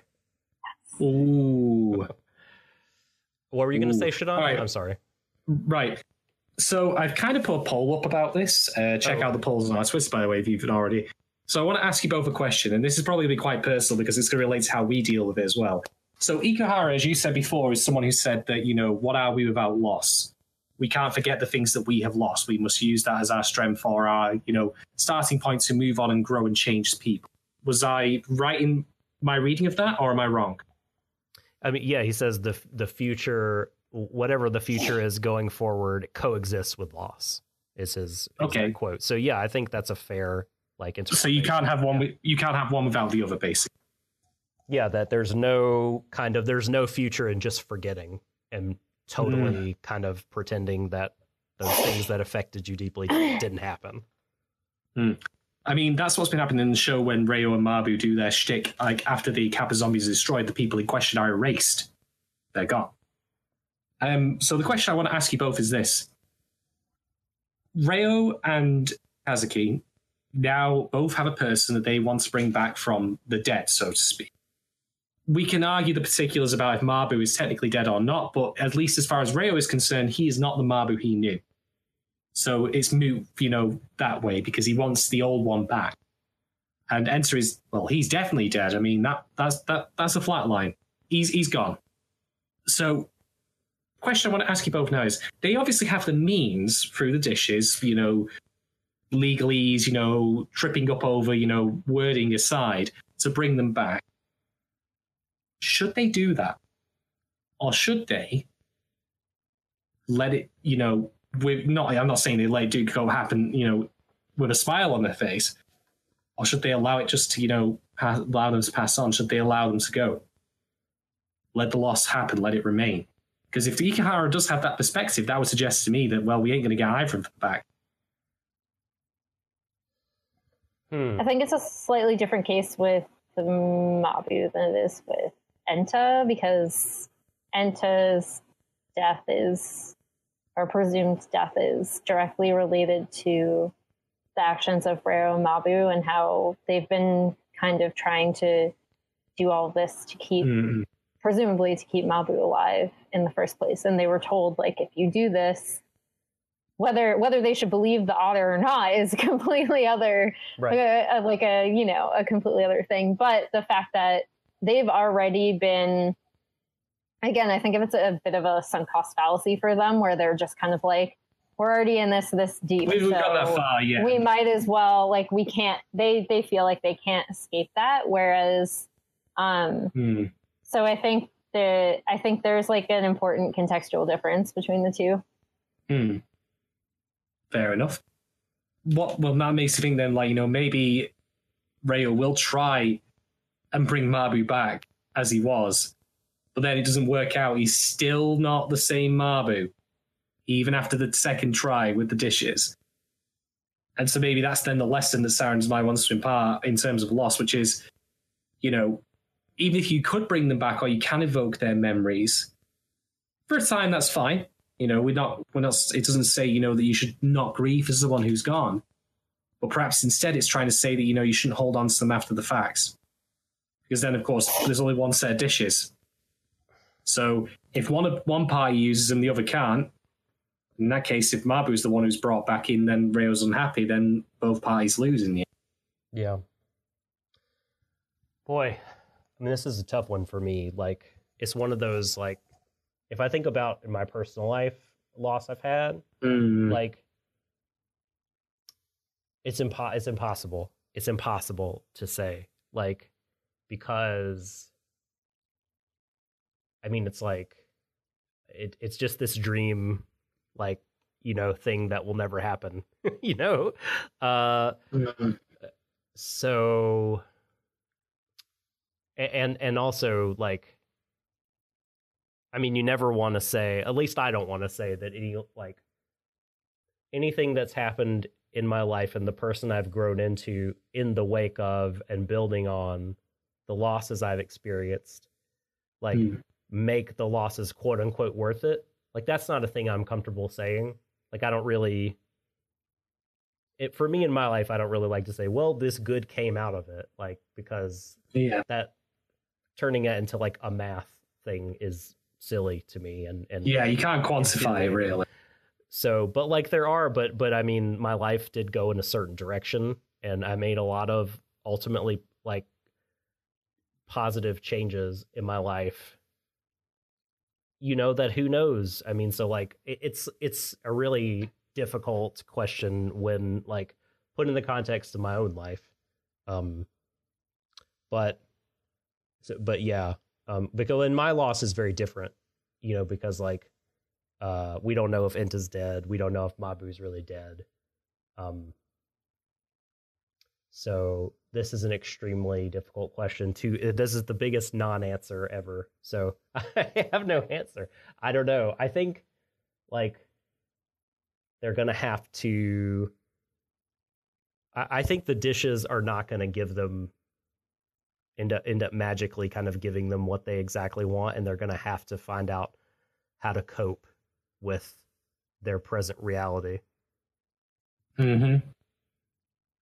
Seems quite plausible to me.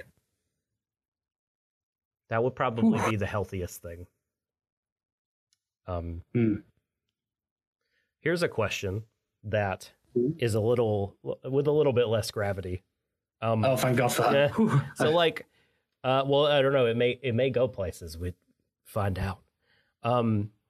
So Toy, at one point in the episode, early on, I can't remember if he says this as an adult or it's in the flashback, but he says, some dreams come true because you're disconnected. He says that to Kazuki. What does that mean? Wait, dreams come true because you're what do we make of that? Because I don't really know. Like, I don't know. I'm tempted to like read it as like a thing that Toy is wrong about, but I think it's just a reflection of what he's been taught, like what we talked about before, where it's like he's been taught that he has to give up something in order to maintain like this one connection. So he's basically saying that sometimes you have to disconnect from other things in order to maintain like the connection that's most important to you. Okay. Which so I actually don't think, again, like I don't think the show is going to side with him. Like I don't think the show is going to side with any of their like very kind of varying but narrow views of how they've like that have informed them as they've grown up. Like, I think it's going to side on the fact that you need to try to strip away, again, all the societal bullshit and commodification and all that stuff to get at the root of why this means something to you. Yeah. And actually, the way that that first thing you said, like, totally made everything fall into place for me, because I was thinking about disconnected meaning total disconnection, but clearly he was just talking about being disconnected from a person and not like disconnected from everyone. For some reason, I read disconnected as a more of a totality. They're like, what could you mean? What dreams could you possibly like achieve except like being lonely or dying by being disconnected from every single person? But no, this as another kind of way to talk about sacrifice totally makes sense. I hear you. And the other line that I thought was worth dissection was Enta saying, like, no matter how much you do for someone, if it bears no fruit, it's not worth anything. Like, strong, hard disagree here. Like, I think that, and of course he would see it this way. I mean, I totally understand his frustration as like this kid who has been trying to connect with the boy he loves, and ultimately it hasn't happened, and he feels empty and hollow and frustrated and rejected. So of course he's going to feel like kind of what he's done up to this point has been meaningless. But when viewed from the outside, I actually don't think that is true. I think that Enta probably, like, I don't know. I mean, maybe he's not like a good example of how to put this in a good way, but like, I think, yeah, I'm just not a real like results are everything kind of person.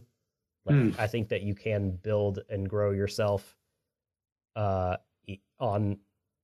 and through failure. Like, I think, bearing fruit or kind of succeeding in whatever venture that you're attempting is not like the be all and end all in terms of like assessing the worth of your life or kind of your project or what you're doing. Like, there's so much positive and so many gains personally, emotionally, spiritually that you could achieve, even what you're trying to do is to get through to someone and you don't. Like, I still think that there is virtue and goodness that to be found in that. If that also could go very, very badly. You could be doing horrible and unhealthy things. Or it could be a mixed bag. So yeah, hard disagree, Enta.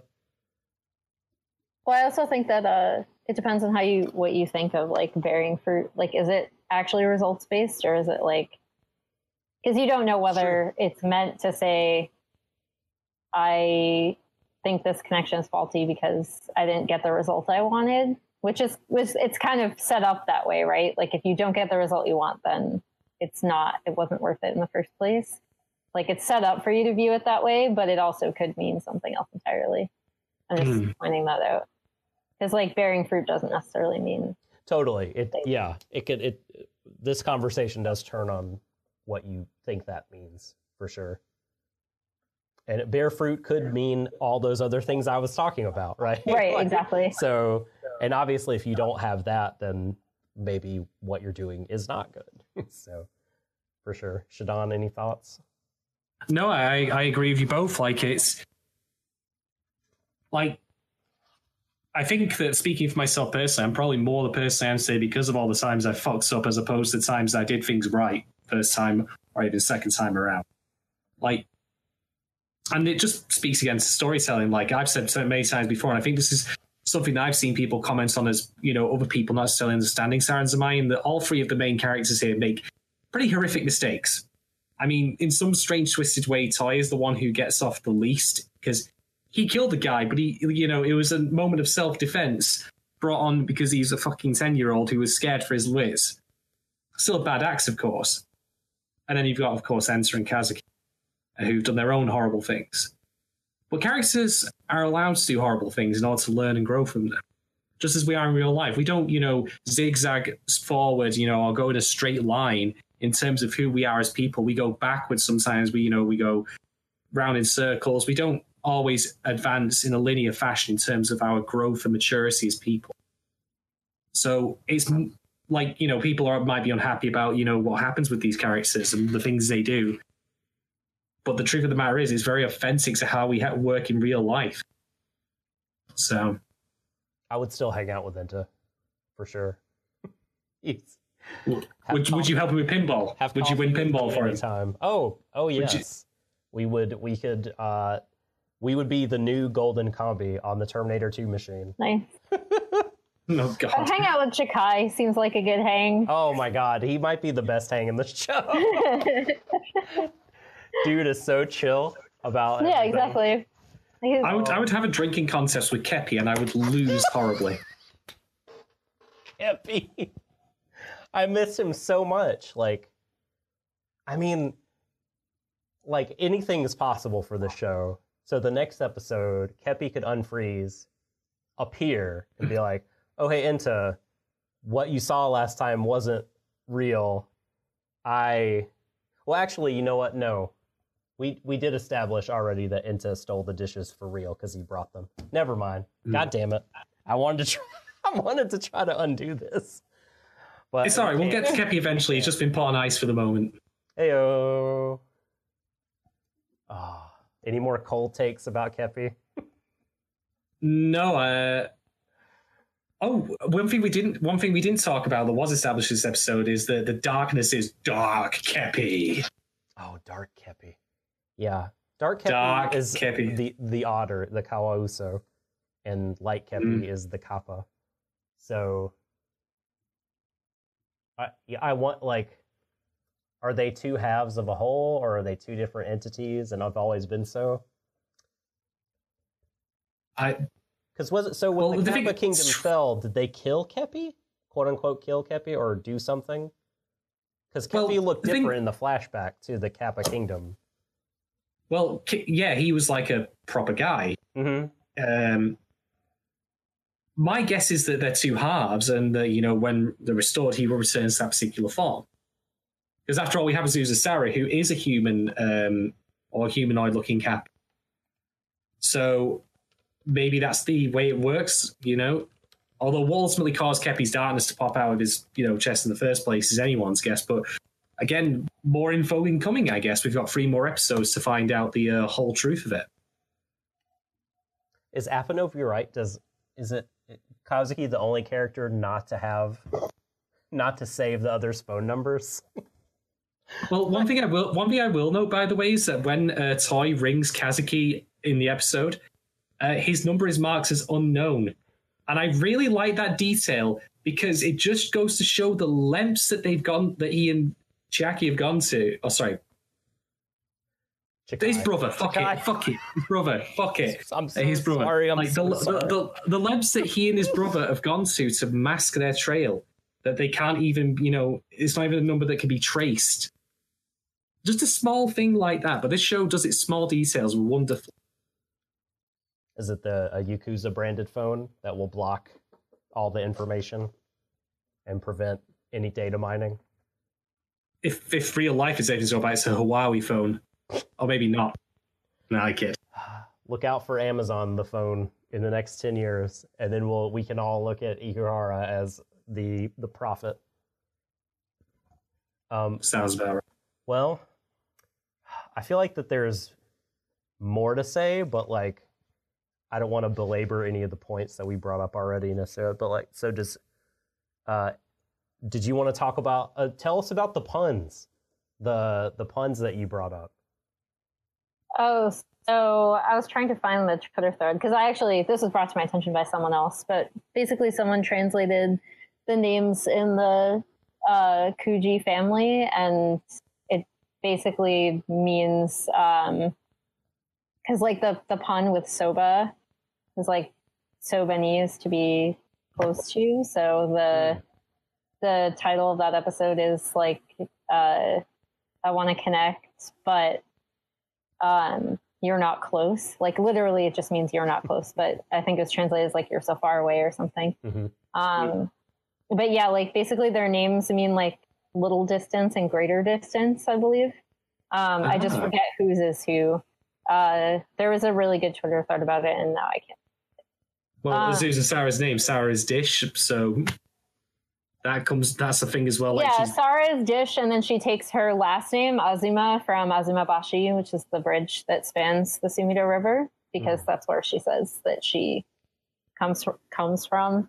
It's like, you know, she's between the wards, so basically in the river, which would put her in some respects on the bridge, and that's where she takes her last name from.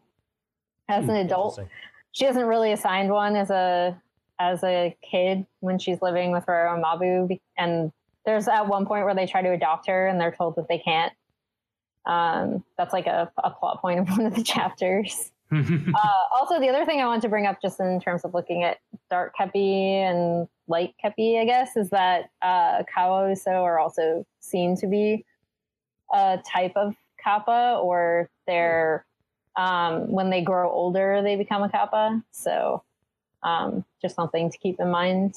I know in other interviews, Yukihara has also said that, like, even though thus far the beginning of the series has brought up like love as good and desire as bad, that's not necessarily the case. So yeah, like I would not. Yeah, so this is very good. I wouldn't be surprised if like we are shown some sympathetic dark Kepi at some point. That's why, like, I try to keep things as loose as possible, because actually the first show I saw was Penguin Drum, and I watched Utena kind of simultaneously along with that. That's a dense viewing schedule. Yeah, it's great. It was great. I had a lot more time back then. But yeah, I think like I try to take things as loosely and vaguely as possible and look at like the emotional narrative more than what's physically happening, I guess. And I would encourage people to do that as well. Yeah, like, or at least think about it. Think about that concurrent emotional narrative. It's like, it's a thing that I struggle with sometimes, ignoring the, well, not ignoring, but like just focusing on the emotional narrative, I guess, just because, I don't know. But I really, like I said, Emily, I super duper enjoyed, like when I read your post from last week, I was like blown. I was like, wow, like I love this reading of what happened, because it just did not occur to me as I was watching it. So it is some advice I will take on board going forward for sure in my hermeneutics and interpretation and what have you. Just a thing to remember. Did I have any other notes? I don't think so. I ended up watching this episode not that long before we streamed, so all my thoughts are pretty fresh. I didn't have a lot of time to think on it. Whoa. It's the dog taken care of. Hi, Pooch. Hello. Did the dog enjoy Sarazanmai? Is that why he's barking? I think he hears another dog outside. Also, what you said about Kawauso becoming Kappas, you should not tell Kepi that. I'm pretty sure he'll be very offended. Speaking of Kepi, I have one final poll for you all today. What's your favorite flavor of Kepi? Light, dark, lemon and lime, or Dr. Kepi? Totally Dr. Kepi. All day, every day. Yes. Well, we've gone about 2 hours. Are there any more things you guys wanted to talk about? Nope, I'm good. I'm glad the commenter brought up the two shadows, because I probably would have forgotten to bring it up that I was going to mention it. So thank you, whoever brought that up in chat. Trickster, arigato. Yeah, the black cloud of doom that came out of Kepi when he exploded during the fall, and a black cloud that came out of the statue once it was broken. Interesting observations. Well, now I guess it'll be time to rate the episode. Shadon, what you got? I'm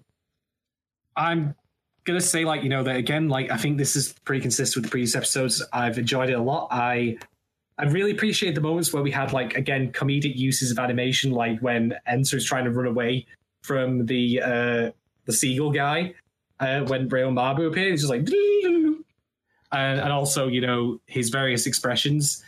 It maintains, again, a good tone and a good comedic beat to it without ever, taking away from the actual drama of what's happening and never being inappropriate or forced. So I was really appreciative of that. Definitely delivered again on the emotions, but we thought we'd already had it with, Haruka being kidnapped, but now it's like, no, you are small children, you're not ready for it. This show will show you that. So for me, I'm going to give this episode 4 out of 5 Otter Mind Control badges. Okay, very good. This episode had... Oh no, I've just broken a pen I was holding. Fuck! I hate when I do that. Just the clip, not the... So there's no ink spillage, but just the clip of the pen. That's annoying. Anyway, this episode had the battle cry of the year, so let me just tell you, that puts it in the upper echelon of anime episodes that have come out. Well, whatever it is, I can't. The bird. It made me laugh. How many takes do you reckon that voice actor did to make that happen? Ikara's just like, no, louder. More bird-like. Come on, channel your inner fowl. Do this. Here's a kazoo. Yes. Listen to it and then become it. So, I hate doing this because I love this show. But this episode, was not what I thought was, the best episode, but it's pretty damn close. I loved, you mentioned the comedic bits. Those were really fun. There was, the drama between Kazu and Enta at the end is just I feed on Delivers. it. So good. I need it. I need more of it. Them yelling at each other. Just give it to me. Doc's here just with the ball clip. Yes. Just inject it right there into my arm. But that was really good. I such good emotional payoff. Because you want both of them to just have it out with each other and express their needs, and we got to have part of that. Fight! And there was there were shocking moments, Enta getting shot and Enta maybe getting stabbed. There was that moment when you realize Enta is going to help Chikai because he wants to ship Toy out of town, and my stomach dropped when I was watching. It's no, don't fucking betray both your friends again in this way. My sweet summer trash child, don't do it. But he's great. Man, so many moments I loved. So many important things happened. The reshuffle. But we didn't get any musical numbers, so I'm going to dock it a quarter star for that and just say that this episode is 4.75 Keppies on Ice out of 5. Nice. Emily, how would you rate our episode? So I would actually say this is my favorite episode of the show thus far. Understandable. I think my favorite moment, we've touched on a lot of things in this, but my favorite moment is definitely when Toy is repeating what he told Kazuki previously. And it's his only way of, instead of just telling Kazuki, hey, I was the one that gave you that when we were kids. Do you remember this? Because our relationship means a lot to me. He does it in the most roundabout, please notice me way possible, which I actually found incredibly relatable, so relatable, where he's basically, by repeating what he says, which is sometimes, you only realize you're connected when you're not, realize the connection when you're not connected anymore. He says it better, but that's the gist of it. as he says that over the phone, immediately before he leaves, it's basically a cry out to be like, please, remember, please remember that I was this person. And of course, Kazuki doesn't, because he can't read his mind and he doesn't remember. And it's not necessarily Kazuki's fault that he doesn't remember. But it's like a byproduct of the fact that, again, he is really self-centered, and I don't think he can recognize that people care about him. So I just found that entire scene super relatable. And I wanted to point it out in my rating, because I'm going to give it ultimately, again, like I said, this is my personal favorite episode. So I'm going to give it 5 unanswered phone calls out of 5. Oh, right? It's like a stab in the heart, Man. You're so right there, Emily. I did really think about that with that phone call, but the fact that Toy even did it in the first place, youch. That's heavy stuff. Yeah, it's one of those things where he wants Kazuki to suddenly be like, oh man, I remember you, please come back. Because I think ultimately if Kazuki had asked him to stay, he might have. But he doesn't. And so since he can't actually say what he wants to say. What color so we don't see Toy's eyes, right, during that scene? Is that correct? He's facing the bridge. Are his cheeks ashen when he's saying that? Do they change color? Is it a weird color of blush? Am I misremembering that?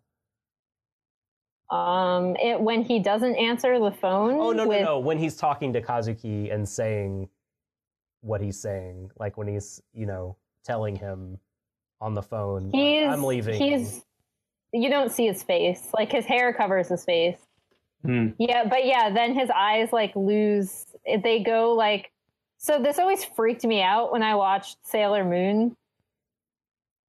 As he says the quote, his eyes do that thing where they just go one black shade pretty much. Yeah. And then they flash a color before he closes them.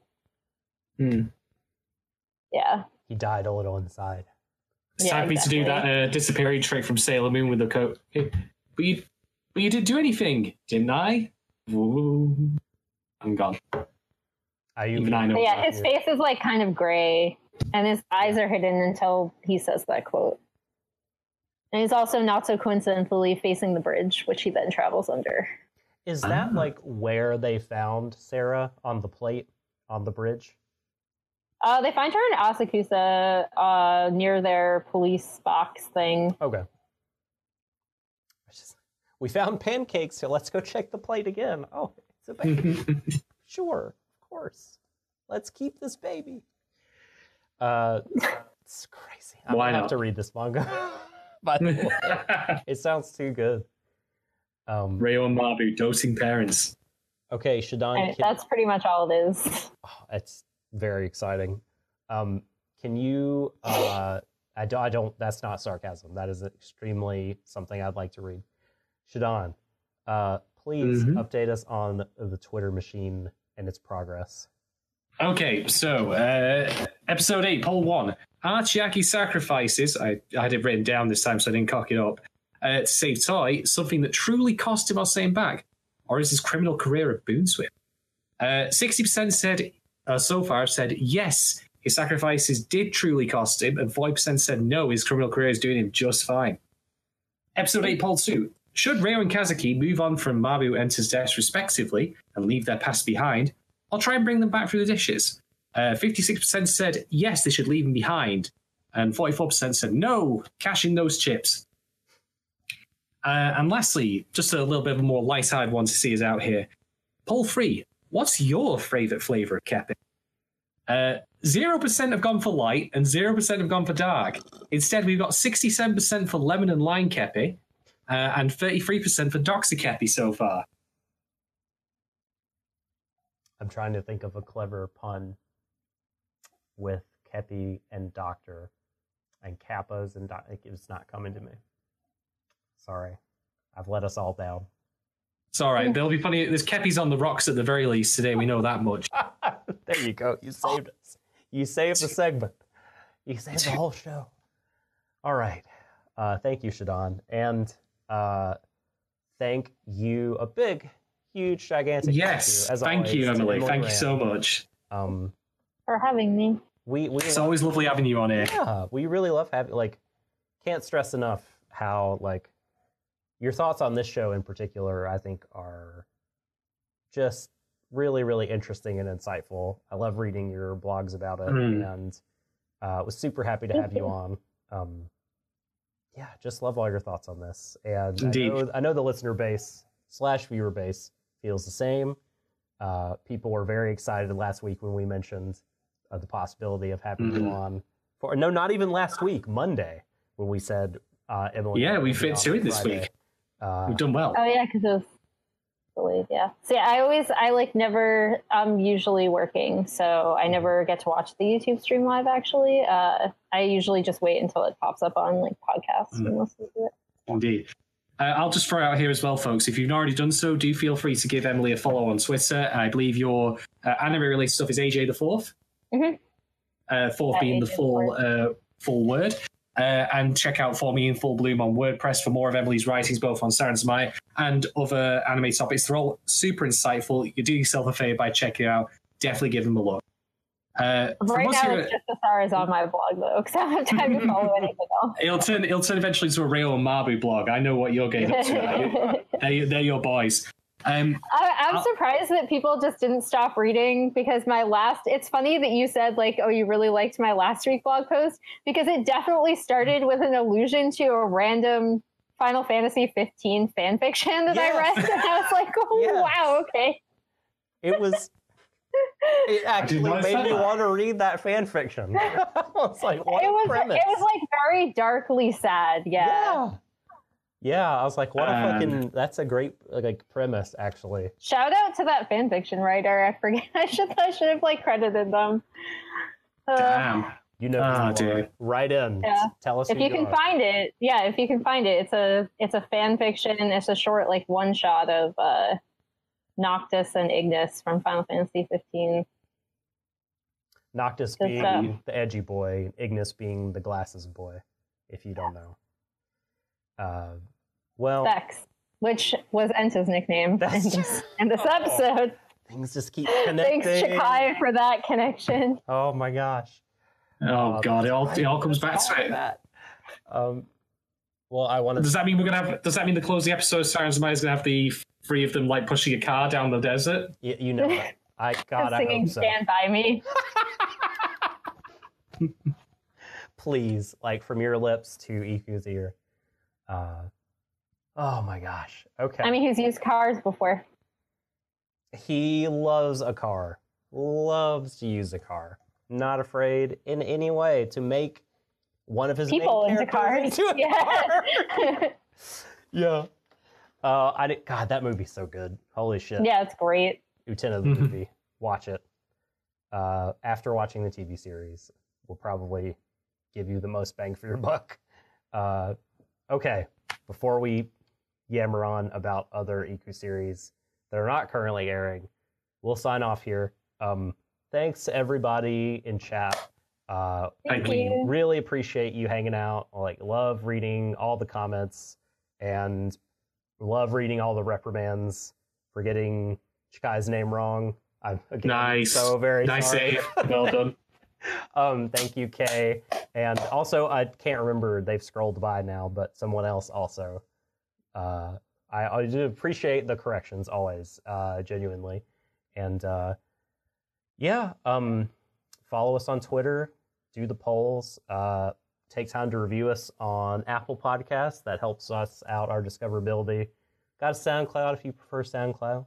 If you're listening to this on demand later, Podcastly, we have a YouTube channel. Check schedule for live stream information. Check our Twitter feed. They will pop up a couple of days, sometimes a couple of hours before we do them. We have a Twitch also, if you're interested in watching us there in glorious 1080p. All the consoles of my bald head. Oh, so many frames. So many frames. We love you all. Thank you so much. Read Emily's stuff. Yes. We'll be back next week. Wait a minute. We will not be back next week. Next week, I am going to be out of town. So the next stream or two, check us on Twitter for what the schedule will be. We don't know what it will be right now. But we'll figure it out. And when we do, you will know. We'll work it. We'll make it happen. We will. Everyone out there, as we say when we sign off, like Ronka Lee said famously, embrace each other, everyone, to the ends of the universe. Mwah. Good night, everyone.